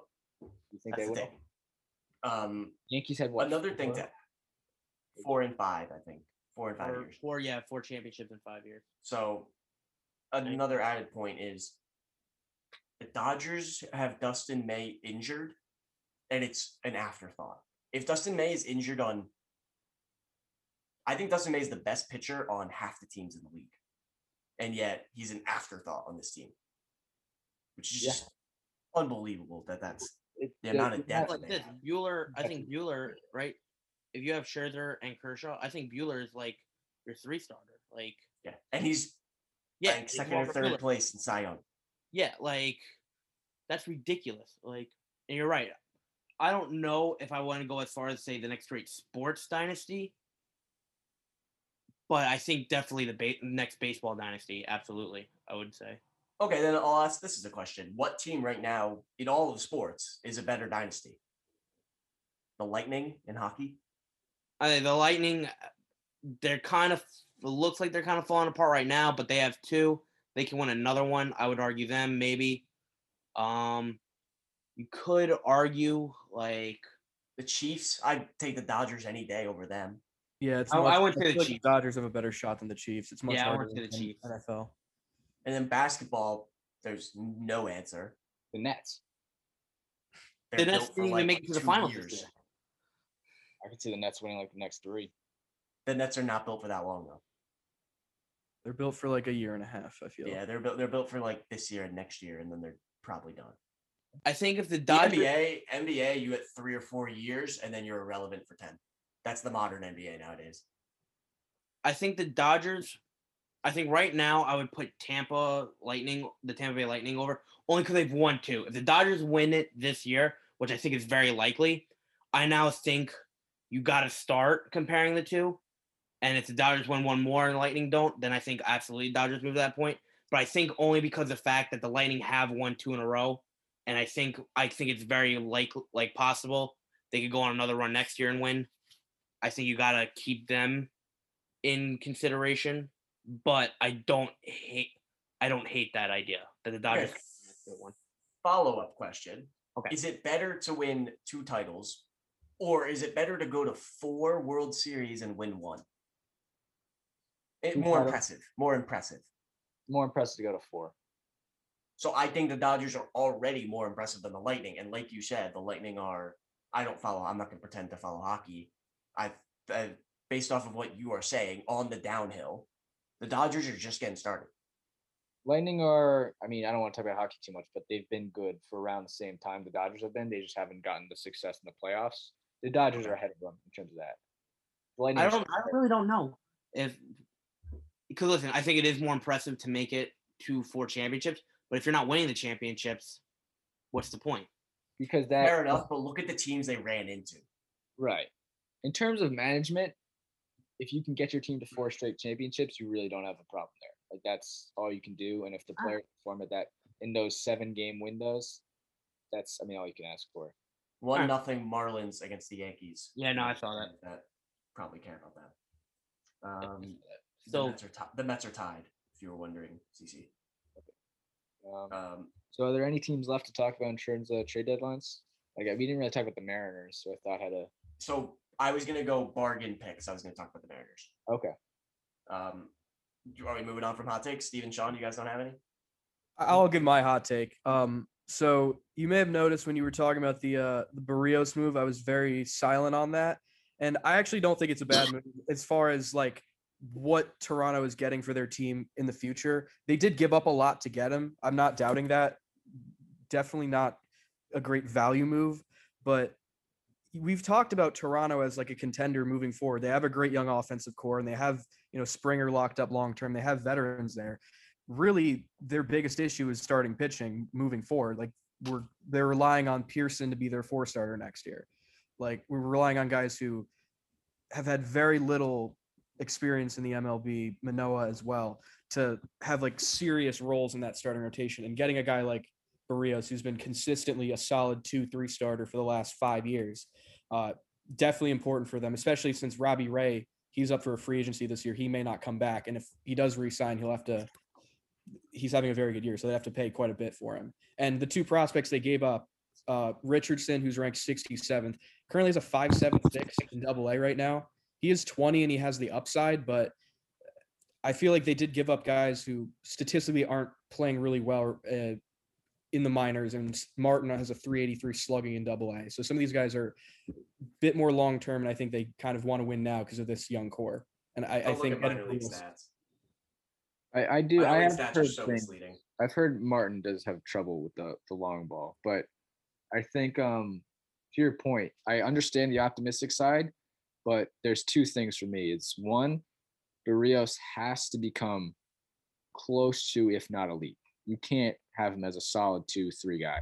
If you're picking this guy up, this is your ace, and on top of that, you need Ryu's their ace. Okay, fair enough, but He's got to be just as good or not right. better. They need him to be at that level. And then 2, I'd like to see them extend him in this offseason. I understand they have him for next year, but make him part of the long haul. If they went and got their guy and they've been eyeing Barrios for a while, fair enough. But now make him part of this team, because this is not like okay, Blue Jays are going for it this year, we're going for it next year. They have so many young guys, they can turn this into a long window of success. So So that's why I didn't like the Barrios move. I think they have this system where they can have this insane Dodgers like talent stream from the pipeline into the majors. But with adding Barrios, now Barrios is a free agent at the end of next year. If you give him a big money contract, you've now sunk big money into Springer, Simeon, Barrios. Ryu is, I think, up for free agency at the end of next year as well. If you're signing all these guys, where the hell is the money to get Vladdy re-signed, to get Bichette re-signed, to get Biggio re-signed long-term, to get Lords, Teoscar, to get all these guys re-signed? I don't like adding in Barrios. I like what they had before, and I think it's just making tough decisions for them in the future. I'm also low on Barrios. I'm also high on Ryu. I'm also high on Ryu, Ray, Manoa, Pearson, Stripling, and Nats. They'll figure out the fifth spot. So I'm okay with the rotation. I just think that they should have reallocated those resources. Listen, they make a run this year, and Barrios is a big part of the run. Then, all right, fair enough. I just don't know. That's a hard. It's like very, very odd comparison. It's very similar to me, like the Jordan Love trade the Packers made, where if Jordan Love is a Hall of Fame quarterback, then nice job, good pick. But if he's anything below that, it's a bad pick. That's what this reminds me of. Barrios needs to be high caliber ace, or I just don't think it works. Well, I think if you look at his numbers, like he's very durable, and he's consistently been like a 3.8 guy. Like there's not like one really bad year where he's had like a 5 ERA. He's been across the board very reliable, and I think that's a guy that you want to get on your team, especially like you have a lot of uncertainty with your rotation moving forward, with Ray possibly not coming back, the two young guys again, not really sure. So this gives a little bit more stability. And one other thing that we haven't really talked about, just about this deadline as a whole, like it's kind of hard to evaluate trades because we don't know what these young prospects are going to turn out to be 4 or 5 years down the line. And I didn't mention it with the Yankees moves, but Steve, like, when's the last time Cashman has given up a prospect in one of these deadline moves that has panned out? Like, it really hasn't happened. The only guy that's come close is Kaprelian in Oakland, and he was traded 4 years ago, and he's had a nice half a season as a rookie. So, if a lot of these guys don't pan out, then this trade looks really good for Toronto. But if, Martin is an all-star, then it looks a lot different. So that's just another angle about the trade deadline that we kind of can't really evaluate at this point in time. And I will say, Sean, I'm going to go against you with the Barrios string. I do agree. I didn't like it. And you guys all know me. I'm usually not high on prospects, right? I'm like kind of what Sean said. That's usually where I stand. Like, you don't know how prospects are going to turn out. Like, they could be great in the minors and then come up to the majors and suck. But I think when you start hitting a point of these are top prospects, right? Like this guy was for Toronto, you have to at least consider your future compared to what you're going to get. And I don't think that matched up at all. I don't think Barrios is, again, I think you're right. I think he's going to be like a consistent number 2, number 3 starter for them. But was it worth giving up? What was it? Their number 4 overall prospect? Like, no, they gave up 1 and 2, I believe, or 1. They're 1 and they're 1 and 2. But they even worse. They gave up their 1 and 2 prospect, right? So they gave up what they consider to be like, what most people consider to be like their top 2 guys coming up to the system, right? Yeah. Like actually, Raj posed it to me as a question the other day when I was going on one of my, if they're just prospect little rant, like, all right, would you trade Jason Dominguez, the number 1 prospect for the Yankees, for, I forgot who it was, but like, it's Dominguez and Clark Schmidt, essentially. Would you trade Dominguez and Clark Schmidt for Barrios? No, no, I would not. And the Blue Jays guys are ranked higher than that. Exactly. Like, and again, I am, right, as you guys have made fun of me many times for, I am usually one of the guys like, prospects are like, they're prospects. You don't know how they're going to turn out. Like, I'd rather, get a sure guy than try to bank on the future, like on a possibility. But you have to start considering, when is it like a middling prospect that, like, he looks like he could have a good future, but you don't know really. And all right, it looks like this kid's going to be a stud. So that's the thing, is all prospects are lottery tickets. Some have better odds than others. That's the way I look at it. And I think the Blue Jays guys had pretty high odds. Lottery tickets. But and that for me was the big thing, was basically the Blue Jays gave up 2 guys with very high odds of being very good for a guy who I don't think was quite worth it. Well, to counter Sean's point on you don't know the true value of prospects, they still have value attached to them now. So, like, now with the value that Austin Martin and Simeon Woods Richardson have, which say the Blue Jays aren't as high on them as the value dictates, okay, fine, move them. But that was such a low price tag for giving up both those guys. So they, even though you don't know fully where those guys are panning out, in the MLB, you still underpaid for getting rid of them because they still value attached to them. So I mean, it's definitely an overpay given the guy's value right now. I just think the Blue Jays are at a point, and they're also in a very competitive division. Maybe that pushed them to make kind of a bit of an overpay. But you have a young core now. You have a lot of talent right now. Go for it. Like get major league assets right now, and don't hold on to prospects. Barrios, to your point, also calling Barrios consistent. He has consistent season stats, but I remember mid-season he does get on streaks of hot and coldness. They could get a really hot Barrios down the stretch, and that could be huge for them. But he's also control issues. Maybe he's matured more now, or that's gone away. But if they get the hot Barrios, fair enough. That could be huge for them. And I understand maybe Austin Martin's a little ways away. Maybe the window's a little closer than what we're looking at them as, and Barrios is this guy that they wanted. So I could see the optimistic side for sure. I think another thing to think about is, like I said earlier, there was a trade in place to get Max Scherzer from the AL East. I think that it was the Blue Jays, and I think these two prospects were involved. And I think it fell through, but they were like, you know what, we were trading these prospects anyway. Let's get the next best thing, which is Barrios. I don't know. I think I might take Barrios over Scherzer, to be honest, just for the extra year of control. No, but Scherzer was coming with the understanding of an extension. So I think he was like weird. I don't view him as a rental because I think the Dodgers are going to maintain him. Whoever he was going to go to was going to maintain him. So I don't really view it as a rental, but I don't know. Like it could go either way. Yeah, I mean Max Scherzer's FIP is 3.59. He's very I don't know. It's close. Like I don't think Barrios is. I think they're very close. He's got good strikeout numbers. Barrios. I like him. I think he's very good. It's just if you want to go off of the price tag of those prospects right now, they overpaid very obviously. But if that's their guy, fair enough.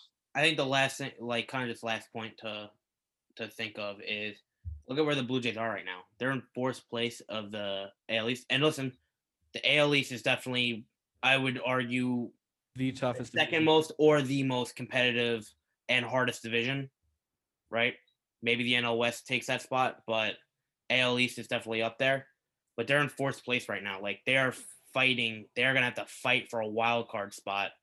So if they don't get that wild card spot, or they get to the wild card and lose that game, like this is the next year move as well, though, because Barrios is the other year of control. I think this is more anticipating Robbie Ray possibly leaving, and you want to have a surefire number 2 option and not have to rely on one of the young guys to step up big time. Yeah, it's a huge addition for their team. I don't want to underrate Barrios. It's definitely a great piece to add for this year and next year. It's just I don't want to beat a dead horse, but it's just you gave up great prospects. That's all it is, really. This is one of those things we'll see in 3 years, 3, 4 years, maybe even more. I mean, they could have traded 2 All-Stars probably now. They also could have traded nothing. Exactly. So we have no idea. It's just at this moment, I believe that it was an overpay, and I think they could have used those prospects to get something else. For sure. Bullpen piece in particular. Is there any other teams that we want to go over? Well, we were doing bargain picks. Well, that was our hot takes. We were still on hot takes. Sean gave a hot take. Yeah. Steve, you haven't given one yet. Would you like to? No. I think we spent enough time on hot takes today. I'll give one. So bargain picks. I'm just trying to move quickly because it's been quite long. The Rays made a very Rays-esque move, trading Diego Castillo to get Chargois and then another prospect. And Chargois, I've seen him because Rays are playing the Red Sox right now. He's fucking filthy. He is disgusting. And Castillo blew a save last night. So it's already looking good. Chargois may be better than Castillo straight up. And then they added a prospect. So very Rays. You saw the text where I said that the FIPS are like within 0.02 of each other. Like How do the Rays just find these guys that just like throw 98 with like crazy movement and like the rest of the league kind of doesn't realize it? Like, did the Mariners just go off name value? I don't understand that. You gave up a guy with the same stats to get a guy with the same stats, and you threw in a prospect when you evaluated Graveman as a guy that you didn't want for the long haul. I think that was an underrated trade. Okay. Castillo has more control, and I don't think Chargois is as established as Castillo is. Sure, but I don't know. That's my only rationalization for when that. you want to get a value piece in your bullpen, don't give up a value piece in your bullpen. That's kind of my point. That's what the same problem I had with the Cardinals is like, okay, you get John Lester to eat innings, or sorry, Jay Happ to eat innings. Don't give up a guy that's going to eat innings. Like it doesn't make sense. You should give up in a place of strength to get a place of weakness. Don't give up the same place that you're okay, whatever. Also, Castillo's only 27. I think Chagua is a little older. If the Rays if the Rays front office inquires about a pitcher on your team, you should just be like, no, we're not looking. He's sick. Apparently he's sick. Yeah, you should promote him. You should promote him. Make him our full-time closer because you wanted him. Like, there's something about him that they like. I mean, Jeffrey Springs was so bad on the Red Sox. And now he has a sub-3 on the Rays. You know, it doesn't make sense. Teams should call up the Rays and be like, we want this guy. Who do you want in our organization? And then they see what they want. They're like, all right, let's promote this guy. This guy's sick. That's what they should be doing. Yeah, I don't know how they can do it. But they can find talents. Can't keep getting away with it. It's ridiculous. So well. Any other bargain picks you guys want to talk about? Like smaller moves that you like? I'll actually give the Yankees credit. I like the Andrew Keeney trade for the Yankees. Oh yeah, I think it's a good back of the rotation option for them going down the stretch. I don't think they had many of those. Also, like, you never know with injuries, and it can cost them really anything. Cost them junk, literally. Jansen junk. Having a good season in Double A though. I think he's like might as well. Yeah. Don't look at Double A stats. Don't look at minor league stats. Like, because you said this earlier about the Toronto guy. He's 20 in Double A, so he's probably younger than everyone. I think 20 is like the youngest I've seen anyone in Double A. Russians in Double A, he's 23. You're high in the Phillies, Raj. Did you like any of their moves? They made a lot of depth moves, like Freddie Galvis. I thought was interesting. I don't know. I think Kyle Gibson had like 7 good starts and is just not that good. Yeah, the Spencer Howard was surprising. That was their. That's Dombrowski's their GM. He fuck all about. He doesn't give a fuck about prospects. He'll trade all of them for like $10. But Spencer Howard has been terrible in the big leagues this year. Yeah, he has. So I mean, maybe they're giving up on him, and that's the kind of move. They got Kyle Gibson in that trade. A sneaky move is also the fact that they got Ian Kennedy as well in that trade. Yes, and I thought Ian Kennedy was one of the best bullpen options available. That was huge, and he's having a lot of innings. Sneaky. He's a closer now. He's not an innings eater. Oh, okay. He was closer for the Rangers. He has like a 2.5 ERA. He's having a very good. He's on my fantasy team. That's why I know this. And I think he's a great addition for that bullpen, which sucks. Ranger Suarez is good, but other than that, my God. So adding a big bullpen. Did they add any other than the Galvis trade in that? They made a couple more, but I have to see. I forget who it was. Got any written down? Yeah, the Kyle Gibson trade's the big one. Yeah, no, that was definitely the biggest. Preseason ranked as the Phillies' top prospect. Preseason ranked as the 30th best nationally, but he's having a tough year in the big leagues. That's Spencer Howard? Yeah. Wow, okay. I didn't know he was that high. Yeah, that was bold, but he was their top guy. And then they traded an unranked prospect for Freddie Galvis, which I guess. Yeah, I like that move, honestly. Which, by the way, that is the only trade that Baltimore made. They didn't really have a lot, I guess. Mancini.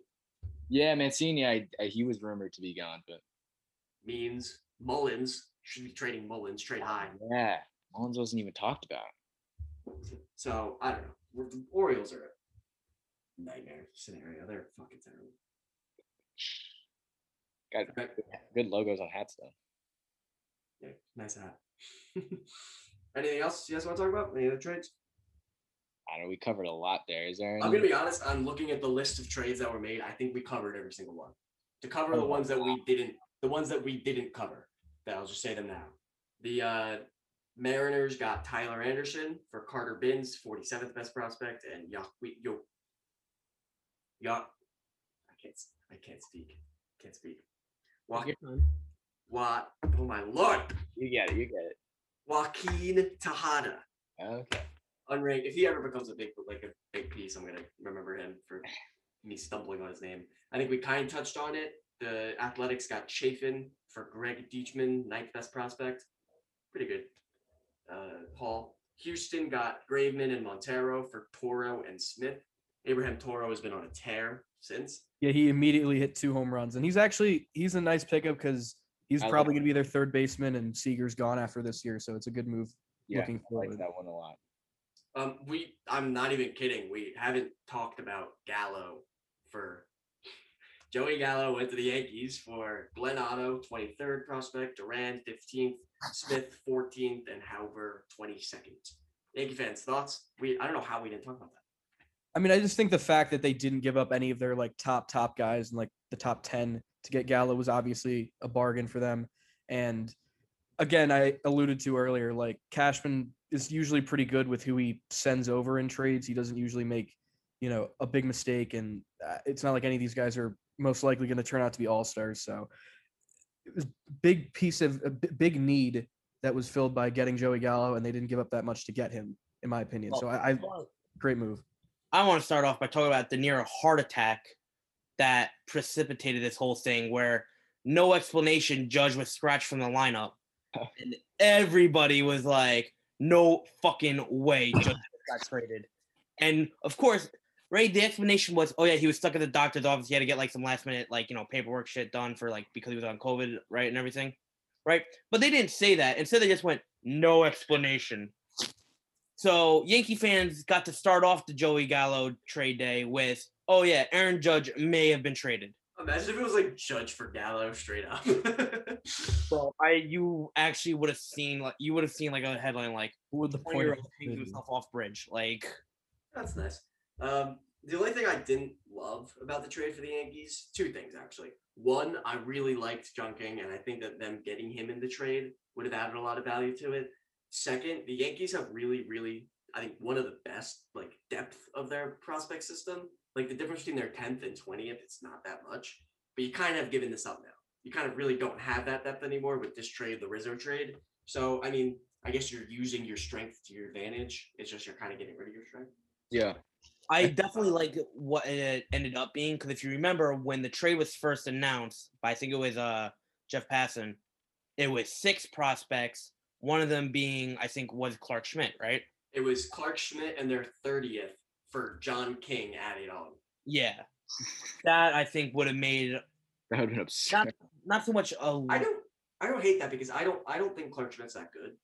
I mean, he doesn't have an elbow. Losers in the trade, but I think it definitely would have been a bigger loss. It's a loss. I mean, he's better than the prospects they gave up, no doubt. Yes. So, all right, moving on. Another kind of big trade that we didn't talk. Not that big.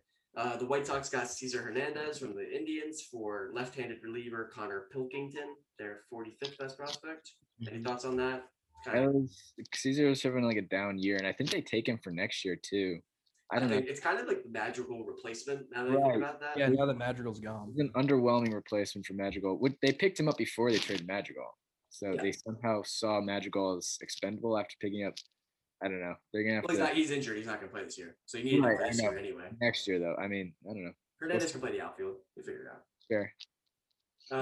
Another White Sox trade. Tapera for Bailey Horn, 30th best prospect. Not much to be said. It's good. Solid solid middle of their bullpen guy. This is the kind of trade that the Yankees should have made. That's the kind of trade I would. Well, Tapera for Bailey Horn, the 30th best prospect. I think that's something that the Yankees should. That's definitely something. Yeah, that's a really underrated move. I like that. Another completely under the radar. The Dodgers got Danny Duffy. Oh shoot! That was my sleeper move. I forgot to mention that.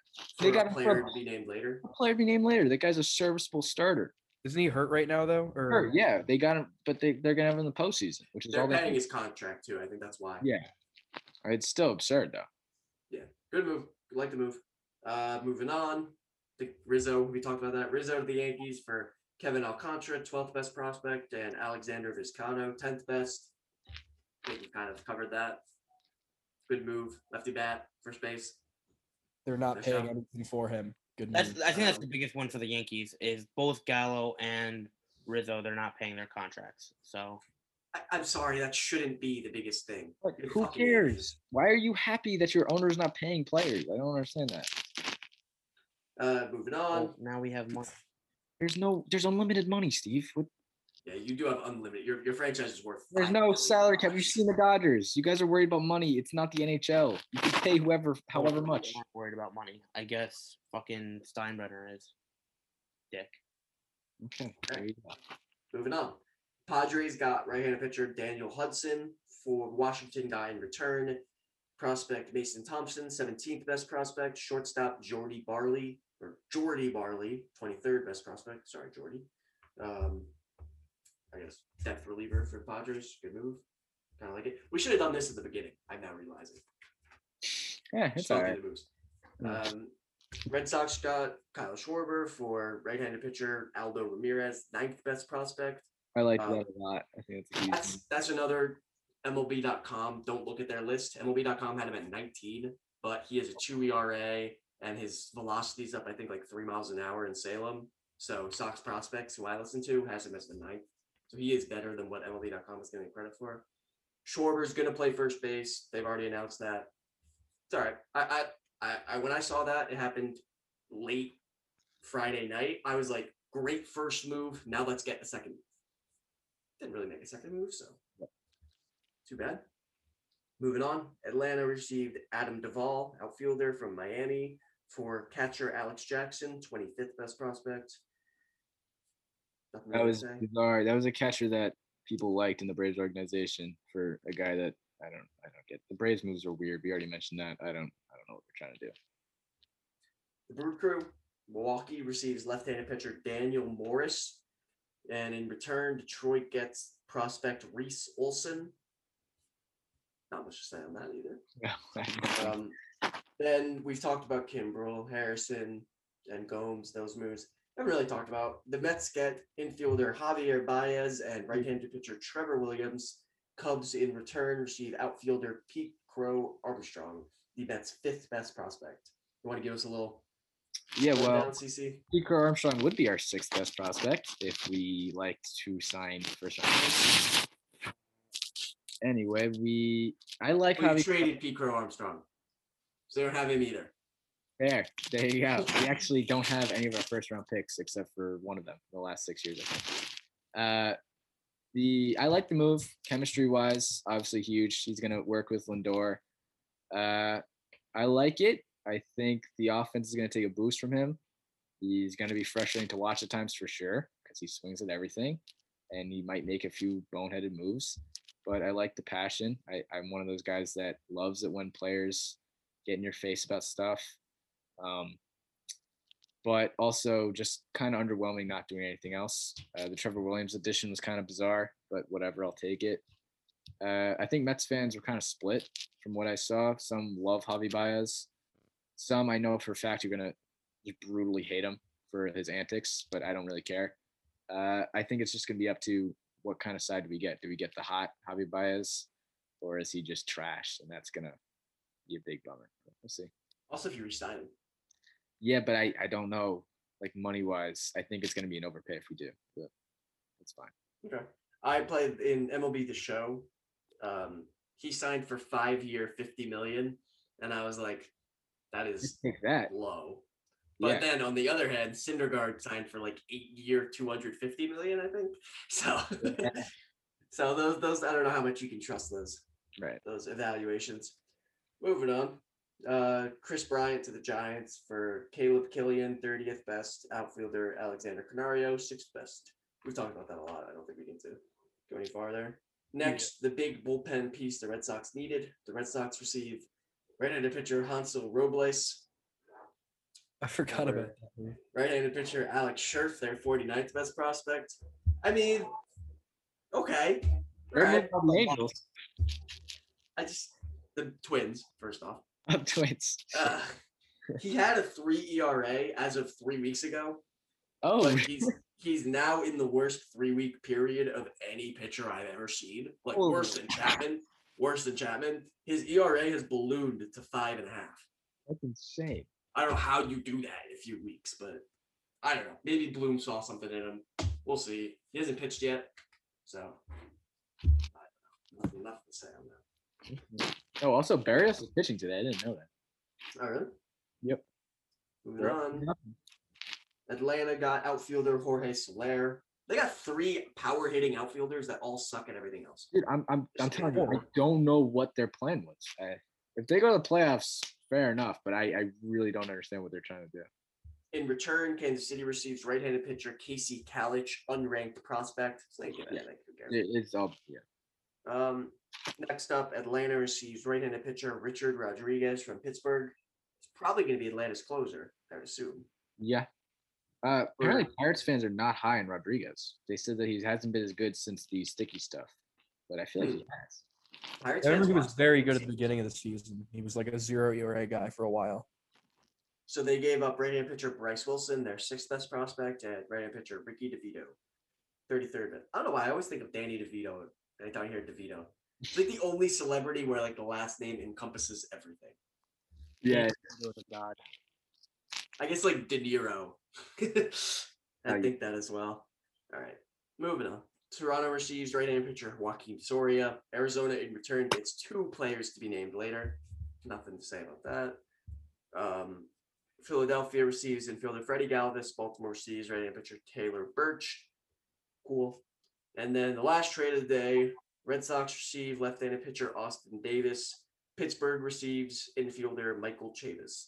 That is literally just you have a failed prospect. We have a failed prospect. Why don't we switch failed prospects and hope that they turn out for one of our teams? Yeah, I like that. It hasn't gone well for Michael Chavis because he got sent down to AAA in Pittsburgh. Oof. Like, that's tough. And then Austin Davis came in yesterday's game against the Rays and proceeded to totally blow it. So you love to see that. Red Sox could have won that game, but nope. Fuck that. All right, winners and losers.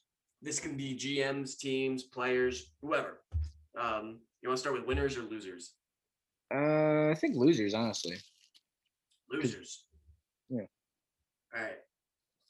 Losers? Anyone have anything in mind? I've already mentioned the Cardinals. I don't. They just whatever. I've already. I think that's the biggest loser, so that's why I'm mentioning them. I have a. I want to call the Rockies a loser. Is Colorado going to be everyone else's? No. Oh, really? Okay. I have a few. Just because I felt like they. Okay. Sorry. Steve, you want to? Sorry. Yeah. Sorry. So, yeah, I'm calling Colorado my loser. You had Trevor Story. You had John Gray. Like, you had these guys you could have moved, at least started building a future for yourself, right? And instead, you got jack shit.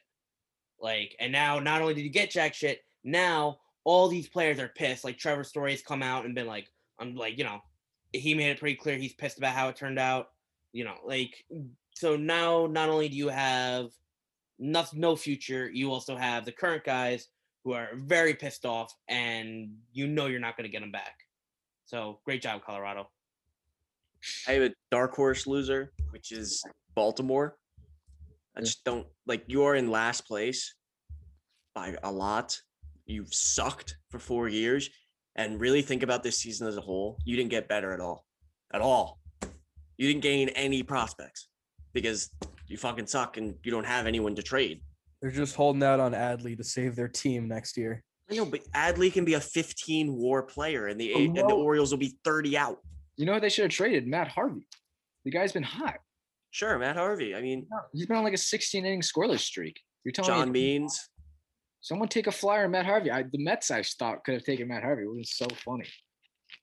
They have a few bullpen pieces too. Dylan Tate's not bad. Toadsworth, what's his name? Valdez. I think he got Cesar Valdez. I think he's like buried in the bullpen. He's not their closer anymore. Really? Poor Cesar. Only throws like 80. All right. Sean, you got a loser? I don't really have like a particular loser. I just like going back to what I said about the White Sox, how they have the makeup to make a run and they went all in getting Kimbrel. It's just really the losers, in my opinion, are the teams that are in that same situation that didn't really make a big splashy move, like Milwaukee, Tampa, San Diego. Like none of those teams, I think they could have certainly benefited from like a Scherzer type move or just a big move like that. And they didn't really do it. Maybe they're confident in their teams as they stand right now to make a run, but I don't know. I feel like the whole point of the deadline is just to go all out, and those teams didn't really do it, in my opinion. But I would call them losers, though. Like those are just teams that I think could have, Yeah, Tampa made their team better. I mean, they made a bunch of trades and got Nelson Cruz, and then San Diego got Frazier. Yeah, I mean, again, it's hard to say they're losers, but like I feel like in those situations you would like to see more, and they didn't really feel the need. I think in the context of the Dodgers trade, they all get dwarfed. So that too. Yeah. Well, if we're talking about it, everyone is a loser except for the Dodgers. If we're really being honest, like there. I mean, they got Chris Bryant, but I'd throw the Giants in there. Really? They're I mean, tough, though, like what could they have really addressed? I mean, third base, I think Longoria has been out. Bullpen. And that's why they addressed that position. But like they have a good farm system, which they haven't had in like ever. So I kind of like them holding off and being like, we're gonna trust our guys. I don't know if they even know what their team is gonna do in the future, because that is the most bizarre team we've ever seen. And like, I don't know. Honestly, I would have considered selling a few of the guys. Like, imagine if a team called them about Brandon Crawford, and they could have sold him off. I would have done it. Like, why not? Who knows what that guy's gonna do next year? But right, another loser for me is Corey Seager. I think he's gone in free agency. Yeah. Like, it's one of those situations where I just don't see a team re-signing. He's an all-star caliber player leaving in free agency, and I see like zero chance of him re-signing, which is rare to see. That's how deep the Dodgers are as an organization. But I mean, winner he's gonna get a bag. So is he with the injuries? The Yankees are gonna give him stupid money, dude. Or the Trevor Story, but I'm gonna say it's gonna be Corey Seager. I'd be surprised if the Yankees give Seager a bag. Then again, it's the Yankees. Got to be over 100 mil. Yeah. That's a bag. Like what? Yeah. There's no way he gets under that. So, another loser, just from a Red Sox standpoint, is Jarren Duran. Really?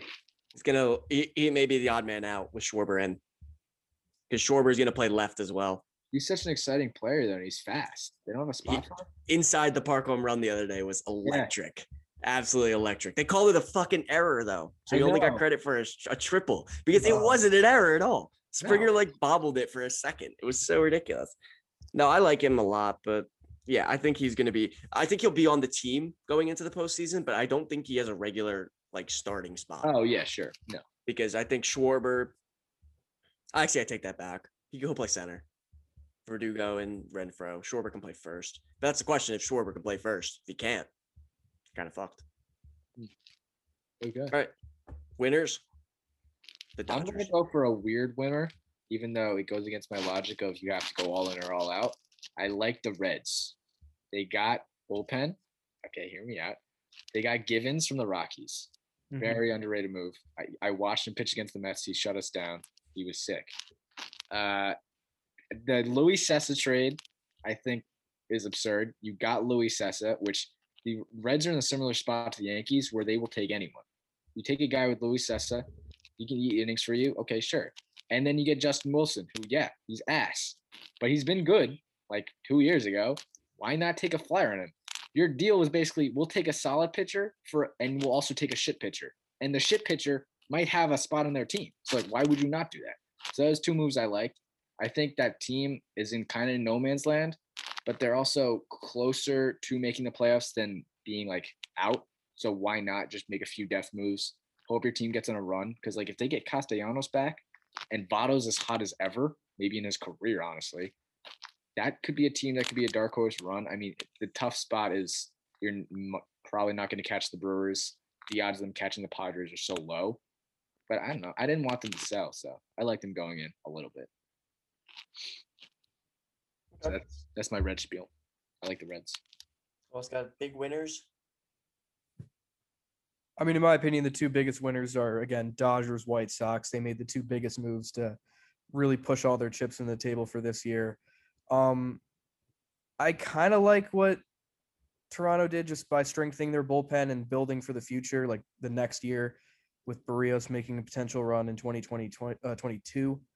I don't really have any other winners outside of that.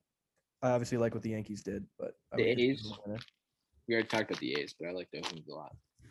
Yeah, A's made good moves too. I think their pitching is definitely their strong suit, so getting a bunch of high quality bats for this run, definitely a good move for their situation. Are the Cubs and Nats considered winners? Yeah. I mean, I think I respect the Cubs for basically going all in on the fire sale. Like they were not going to keep any of their guys who had any value, and they know they're not going to win it all this year. You also have to remember they got a bunch of prospects for the Darvish trade earlier in the offseason. They did basically the opposite of Colorado and didn't hold on to any of their assets, which I think is the right move in this situation. For sure, yeah. I would have held on to Turner. Yeah, Turner was. I mean, look, if they like those two prospects, that's obviously the difference. I think Scherzer More might than not, Trey Turner. I mean, Scherzer might not get to either of those two prospects, in my opinion. no, I don't think he does. Yeah, so I think throwing in Turner to get both of those guys, I like it. I don't know. I mean, he could turn into. I mean, there's just so many franchise shortstops now. I think it kind of waters him down, but Turner, in my opinion, is number 3. he could be. But he could also be on other lists like number 8. Like that's the thing. I mean, there's a lot, but he could be one of the guys. I can't see. You can't have Story over Turner. In my opinion. But I don't think you can have Seager over him. Seager, in terms of future, is what I'm saying. Right now, sure, he's at near. Yeah. But future, I you don't can know. see Seager being better. Obviously, the Dodgers don't agree. They chose Turner, so. Yeah. I trust him. Another winner, Bobby Dahlbeck. He's gonna be first baseman still. Don't know how. He made it. Nice job, man. You made it. Yeah. Fucking hell. Well, Puerto Rico, they won. They have Javi and Lindor. That's pretty sick. Oh, Puerto Rico. I mean, that's awesome. Like just having because they always show the highlights from the Puerto Rico team with Lindor and Javi. This is definitely way too early to get into this, and this is a debate I want to have. If the MLB is going to expand, where should the expansion teams go? I don't hate Puerto Rico. In terms of travel, though, how far is that? It's not that much farther from Florida. Okay. Probably Hour and a half from Florida. Okay. Another Vancouver team, maybe like another Canada team. Montreal. I don't know how much Canada wants a baseball team. Yeah, also like Toronto loves them. Toronto loves the Blue Jays, but that's always the argument in the NHL is like the Canadian dollar kind of holds them back from free agents or something, which I don't understand economically, but just give them more Canadian dollars. Yeah, I don't know. I don't know. like players don't want to go to Canada because Canada has higher tax rates. Maybe. So, oh, yes, that is true. Okay, I didn't think of that. That's a good point, though. Yeah, I saw with Tatis's contract, since he's in California, he only gets, I think, 40% of the money. Then it was like, wow, like I would not have signed in California if I'm like a big money player. Bro, he's still gonna make fucking more money than I'll ever see in a lifetime. So I'm not gonna sit there and weep for him that he's got pay tax. I'm not weeping for him.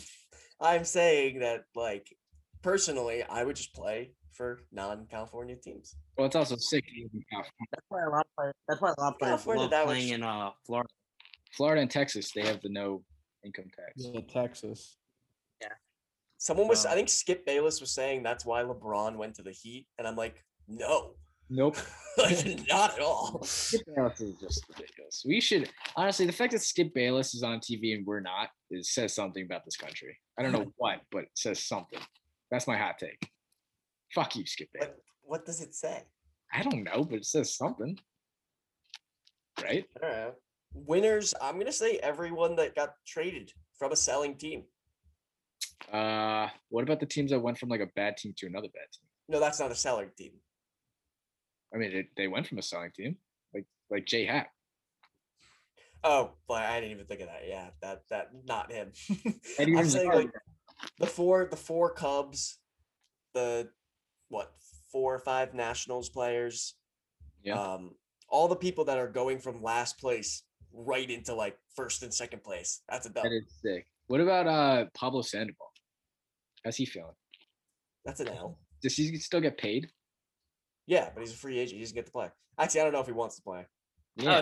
That might be a dub for him. He's like, I get paid and I don't have to play. He's like, send off to retirement. Do you know how Kanye is living in Atlanta's stadium? Pablo Sandoval is doing the same thing, but he's living in a Popeyes. I thought you were serious for a second. I was like, wait, what is he doing? Where is he going to live?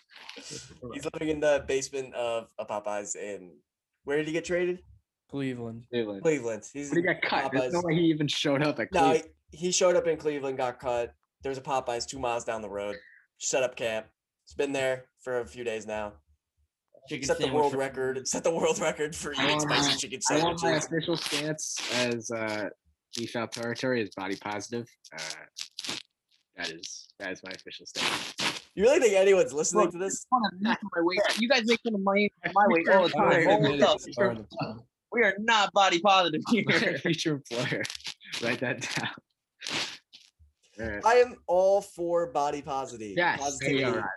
I'm all for body positivity for But the not for other athletes. 99.9% of people that your body is your Okay, can I just is say your salary. in these topics, Sean always just sits there, and I'm gonna have force Sean to get involved.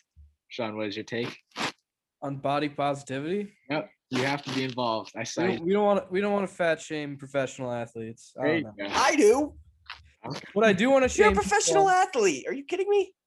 Here, while we're on the topic of Popeyes, let's shame Steve for not getting the spicy chicken, and he gets a plain every single Oh time. yeah, That's an that was atrocity. terrible. Also, the Also- chicken McNuggets with no sauce, culinary If atrocity. you're a person that That's doesn't what like I'm sauce, I want to point out. I'll that defend Sean Steve totally on the nuggets deflected without the sauce. question. no, Oh, I don't want you to. I don't even want to listen to this. I just What did you want. say, Steve? I just want to point out that Sean totally deflected the question. Yeah, But I'll defend my choice. I like what I like. Sorry, I'm not a big spicy guy. I like a plain chicken sandwich. I like plain nuggets. onion Guess doesn't what? cut it. No, but the sauce is way worse. No, so here's my thing is I have a big because I get made fun of for my culinary choices all the time. If you're making fun of what someone wants to eat, like why do you care? Number one. Number two, I can't control what I like. Like, oh, my brain is stupid. I don't like salsa. My brain is stupid for not liking salsa. Like, that's not my fault. That's I can't force myself to like it. I just don't like it. Fact, Steve likes barbecue sauce. Okay, you can't tell me Steve doesn't like barbecue sauce. Steve, do you like barbecue sauce? I like. Yeah, listen. I eat nuggets with barbecue sauce. Like, there's no way that there's Bro, no cool. I want to point out that before you start talking about this, I want to point out to the 20 listeners out there, I was baked out of my mind when I did this. So worse. Wait, what did you do? ordered 40 nugs with no sauce, right? Okay, I've had like nuggets with no sauce. Bro. that's a lot. No, we of can't stand nuggets. for that. This podcast. I've had 10, 20 nuggets without sauce before, but 40. Oh, And McDonald's nuggets, bro. Those are cardboard. bro, your throat why are is you all like coming after me? destroyed. You guys all asked Sean about body positivity. Yeah, no, we will get back to that. Yeah, okay. Getting back to positivity. Two cases. One, Pablo Sandoval. You need to have some semblance of athleticism, be a professional athlete. Two, Kelvin Benjamin showing up to Bills training camp yeah. as with the weight of an average offensive lineman, then Yeah. getting cut and complaining that they didn't show his highlights or something like that. Shut the fuck up. Yeah, You that's showed up fair. completely out of shape. I'm for body positivity for normal human beings that aren't professional athletes. If you're a professional athlete, there is a standard. You need to be in shape. Yeah. If you're a freestanding citizen like me, and if you want to balloon up to 500 pounds and you want to look that way, go ahead. I don't care at all. But if my teams are paying you $19 million, be in shape. Sean, your response? Technically, Pablo Sandoval is no longer a professional athlete. Oh shit! He's That's not good. held to the same standard. Yep. What are you gonna do? Like He still 2 days is. ago I when don't know he what you're was. saying. Not on a team. He's not playing for anyone. Maybe He's he just under retired. contract and he's protected by the players union. So yes, he is. Also, Oh, Sean, that's a what weird about 3 thought. days ago when he technically still was on a team? Yeah, he hasn't lost what he like. Yeah, I'm not talking about that. It's We're a talking about his loophole. life underground in the Popeyes now, living his life. Listen, if there is a fast food place to live under, Popeyes is it, in my opinion. This has got to be a top 5 debate in our podcast.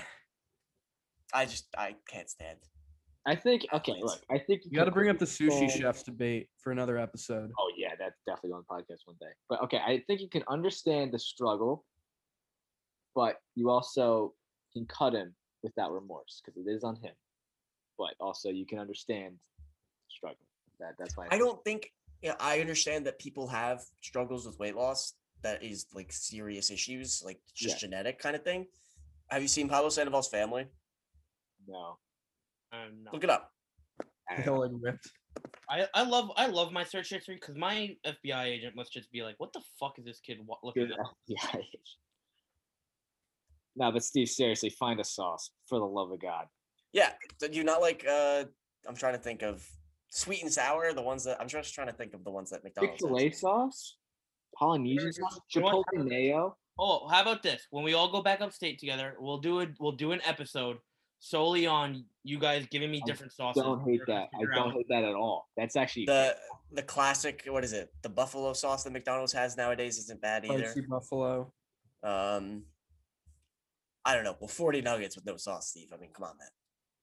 All right, hold up. I want to say this for Pablo Sandoval. I didn't know his parents were white. Hold up. I think one is. They can't both be. It looks like both are. Hold up. Steve, please think with your brain.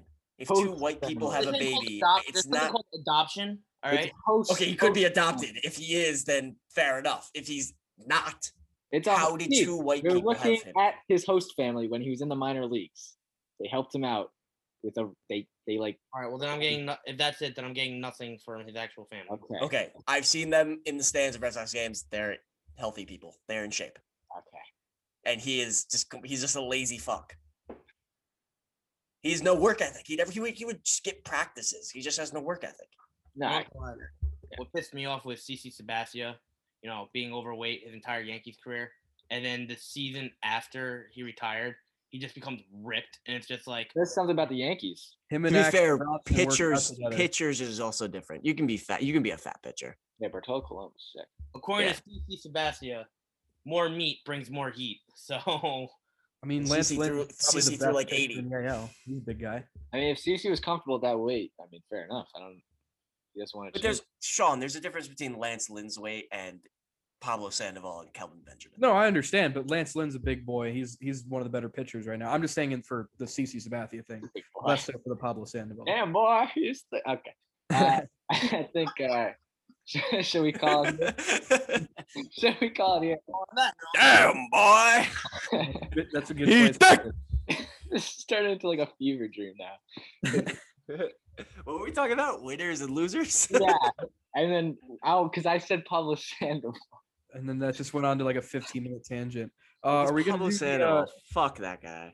Are we gonna do the Christian Yelich thing on Tuesday? Yep. Okay. Listen. Tuesday. Oh fuck! Hold on. We should announce. We're gonna do short episodes coming up this week. We're gonna roll them out.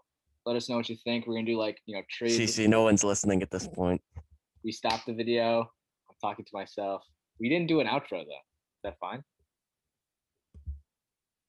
It's still recording, dumbass. Oh, you mean no one's listening? Oh, fuck. Okay. Should we do an outro though?